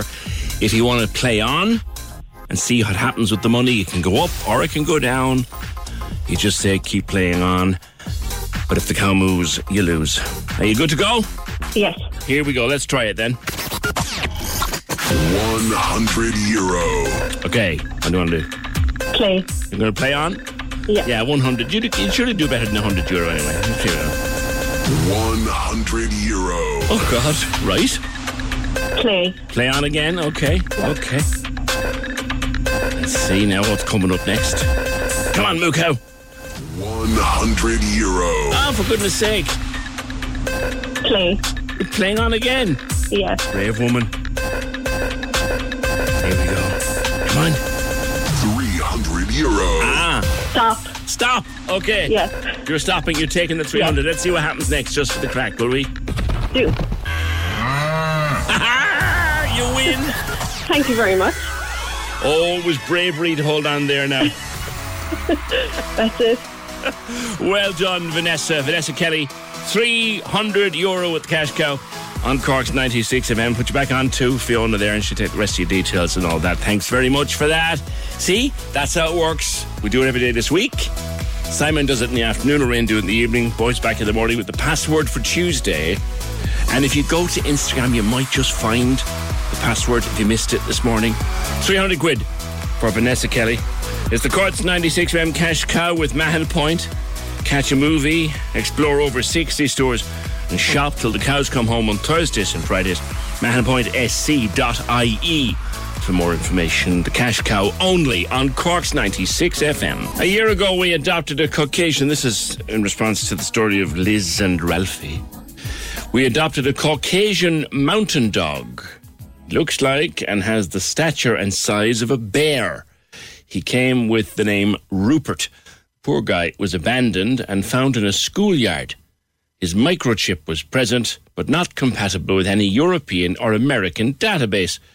We think he might have come from Eastern Europe or might have been Russian because of the breed. He didn't understand English commands, but very highly intelligent, and it wasn't long before he was 100% up to par. Sounds like a beautiful... I'd love to see a picture of that dog. If you have a picture. Sounds beautiful. A Caucasian mountain dog. Are they anything like the president's dogs? Mishnuckin, is it Shoda or Broad, whichever one? They're Burmese mountain dogs.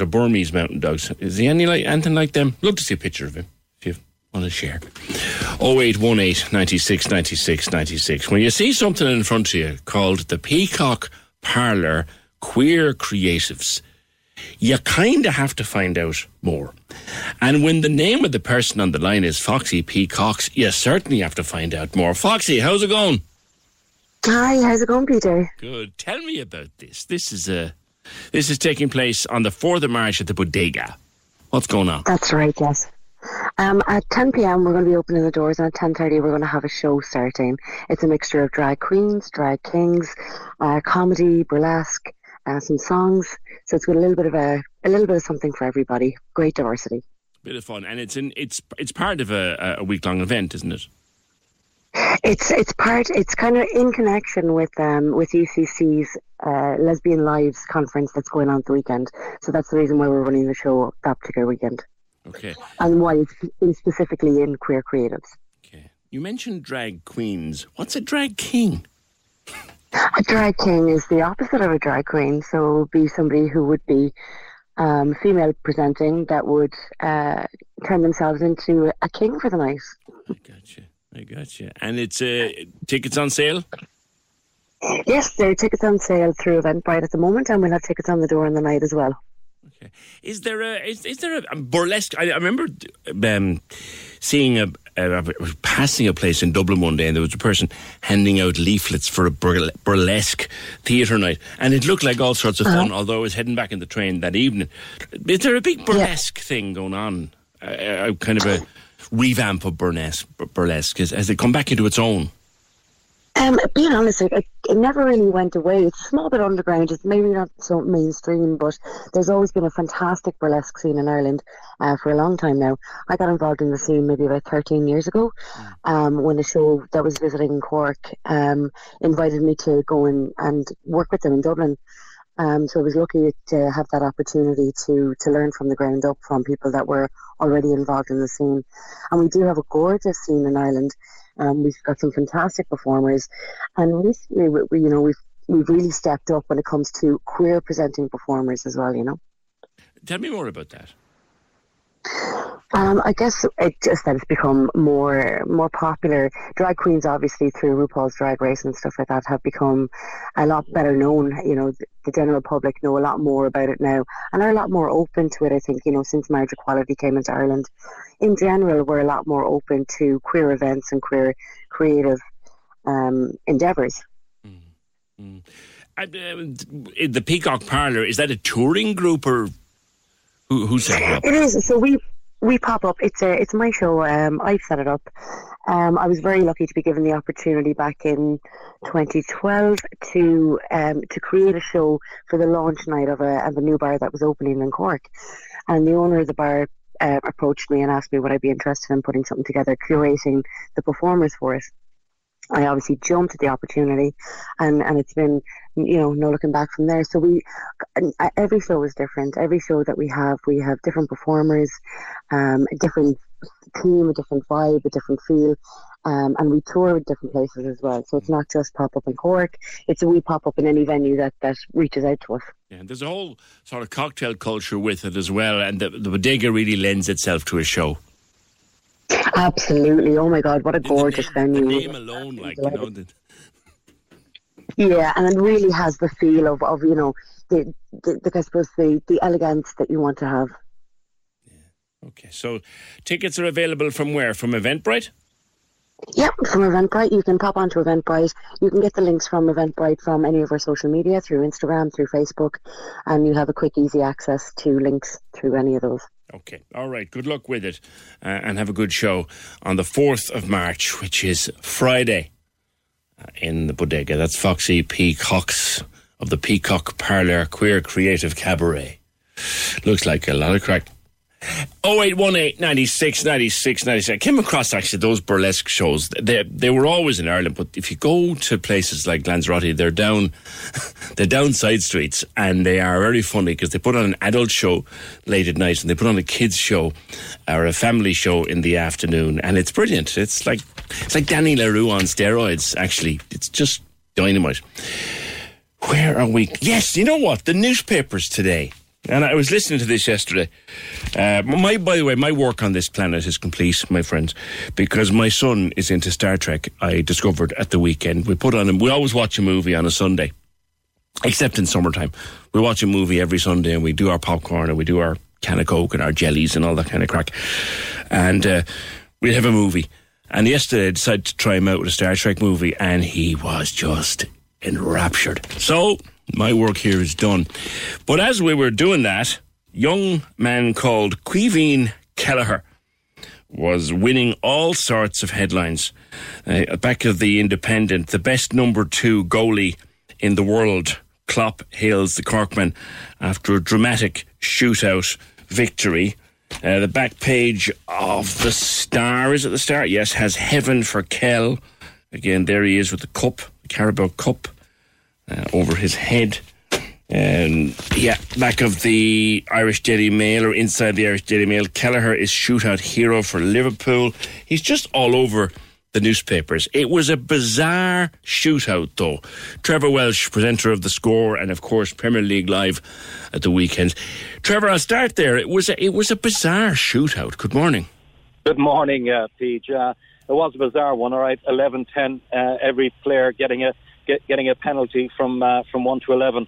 And, you know, it was great to see Caoimhín keeping his cool. He's a cool, calm and collected guy, but he used his scoring touch because he was a striker in his previous life with Ringmahon Rangers, PJ, before he went on goal.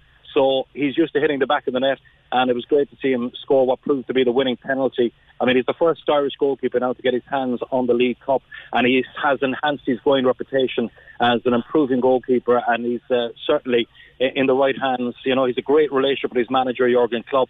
He trusted him, and he never lets his manager down. But, you know, it was fantastic to see it. I'm being interviewed afterwards, and really cool and calm. And his star is certainly on the rise, Page. How well do you know the lad? Tell us about him, Trev. Yeah, I know him. I can't say I know him quite well. I had him on the programme. I had him on The Score with me through COVID. We did about a 10-minute interview. He was very cool, very measured, kind of a shy guy. But you know, he just loves football, no fuss.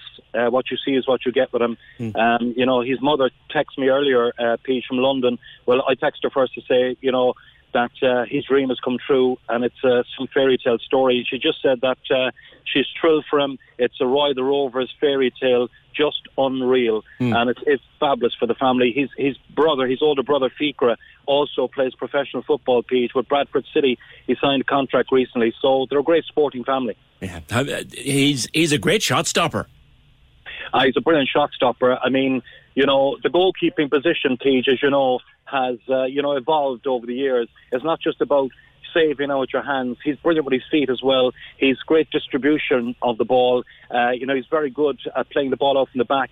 He picks his passes as well. So that goalkeeping position now is more than just saving shots. And you know, he's with great goalkeeping coaches there, and he's going to be a top goalkeeper, Pete. You know, he's number 2 to Alisson, who's probably the best keeper in the world at the moment. He's number 2 to Bazunu with Ireland. So from an Irish point of view, it's brilliant for a future with 2 great goalkeepers. That's exactly what I was going to say to you, because one of the things we lacked, I suppose, after the days of the great Packy Bonner and Given, was we didn't have that quality. Now we have it in spades. Bazunu is brilliant, and this guy is his number 2.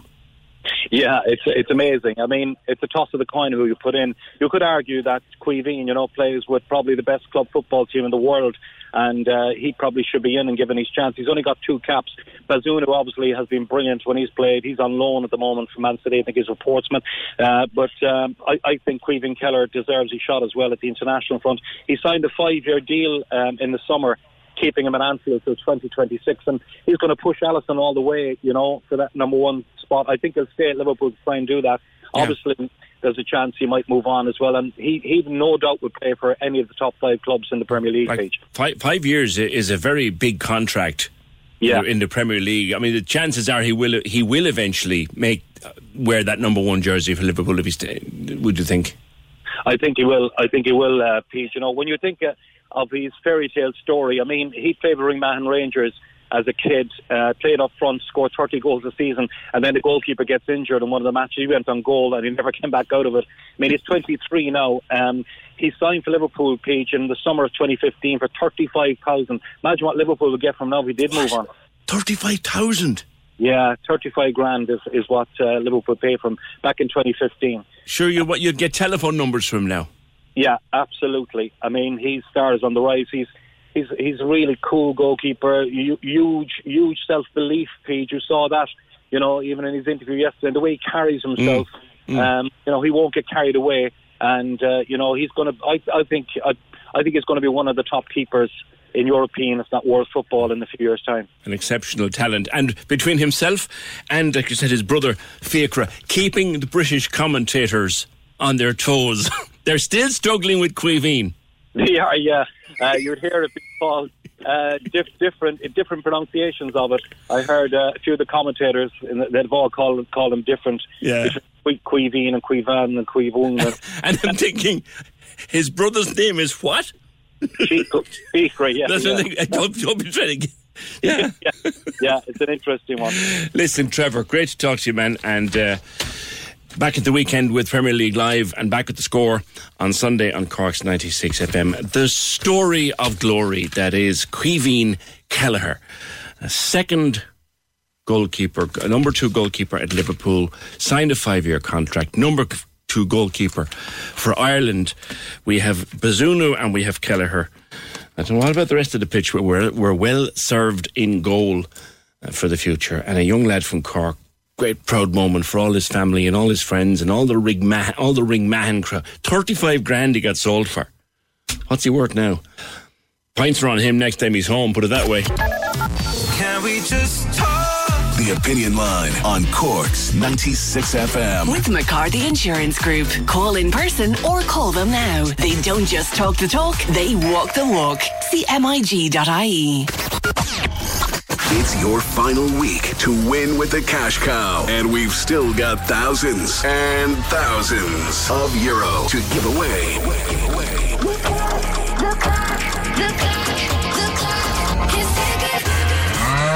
How much moolah can you milk from the Cork's 96 FM Cash Cow? Get the morning password with Casey and Ross from 6 a.m. Then listen across the day for your chance to play. Take on the Cork's 96 FM Cash Cow. To win Mega Moolah. Win Mega Moolah. With Mahon Point. For fashion, film, food and fun. Don't wait till the cows come home. Get moving to Mahon Point. See mahonpointsc.ie. Only on Cork's 96 FM. That's it for today. The programme edited by Fiona Corcoran, produced and researched by Fergal Barry. See you tomorrow, just after 9.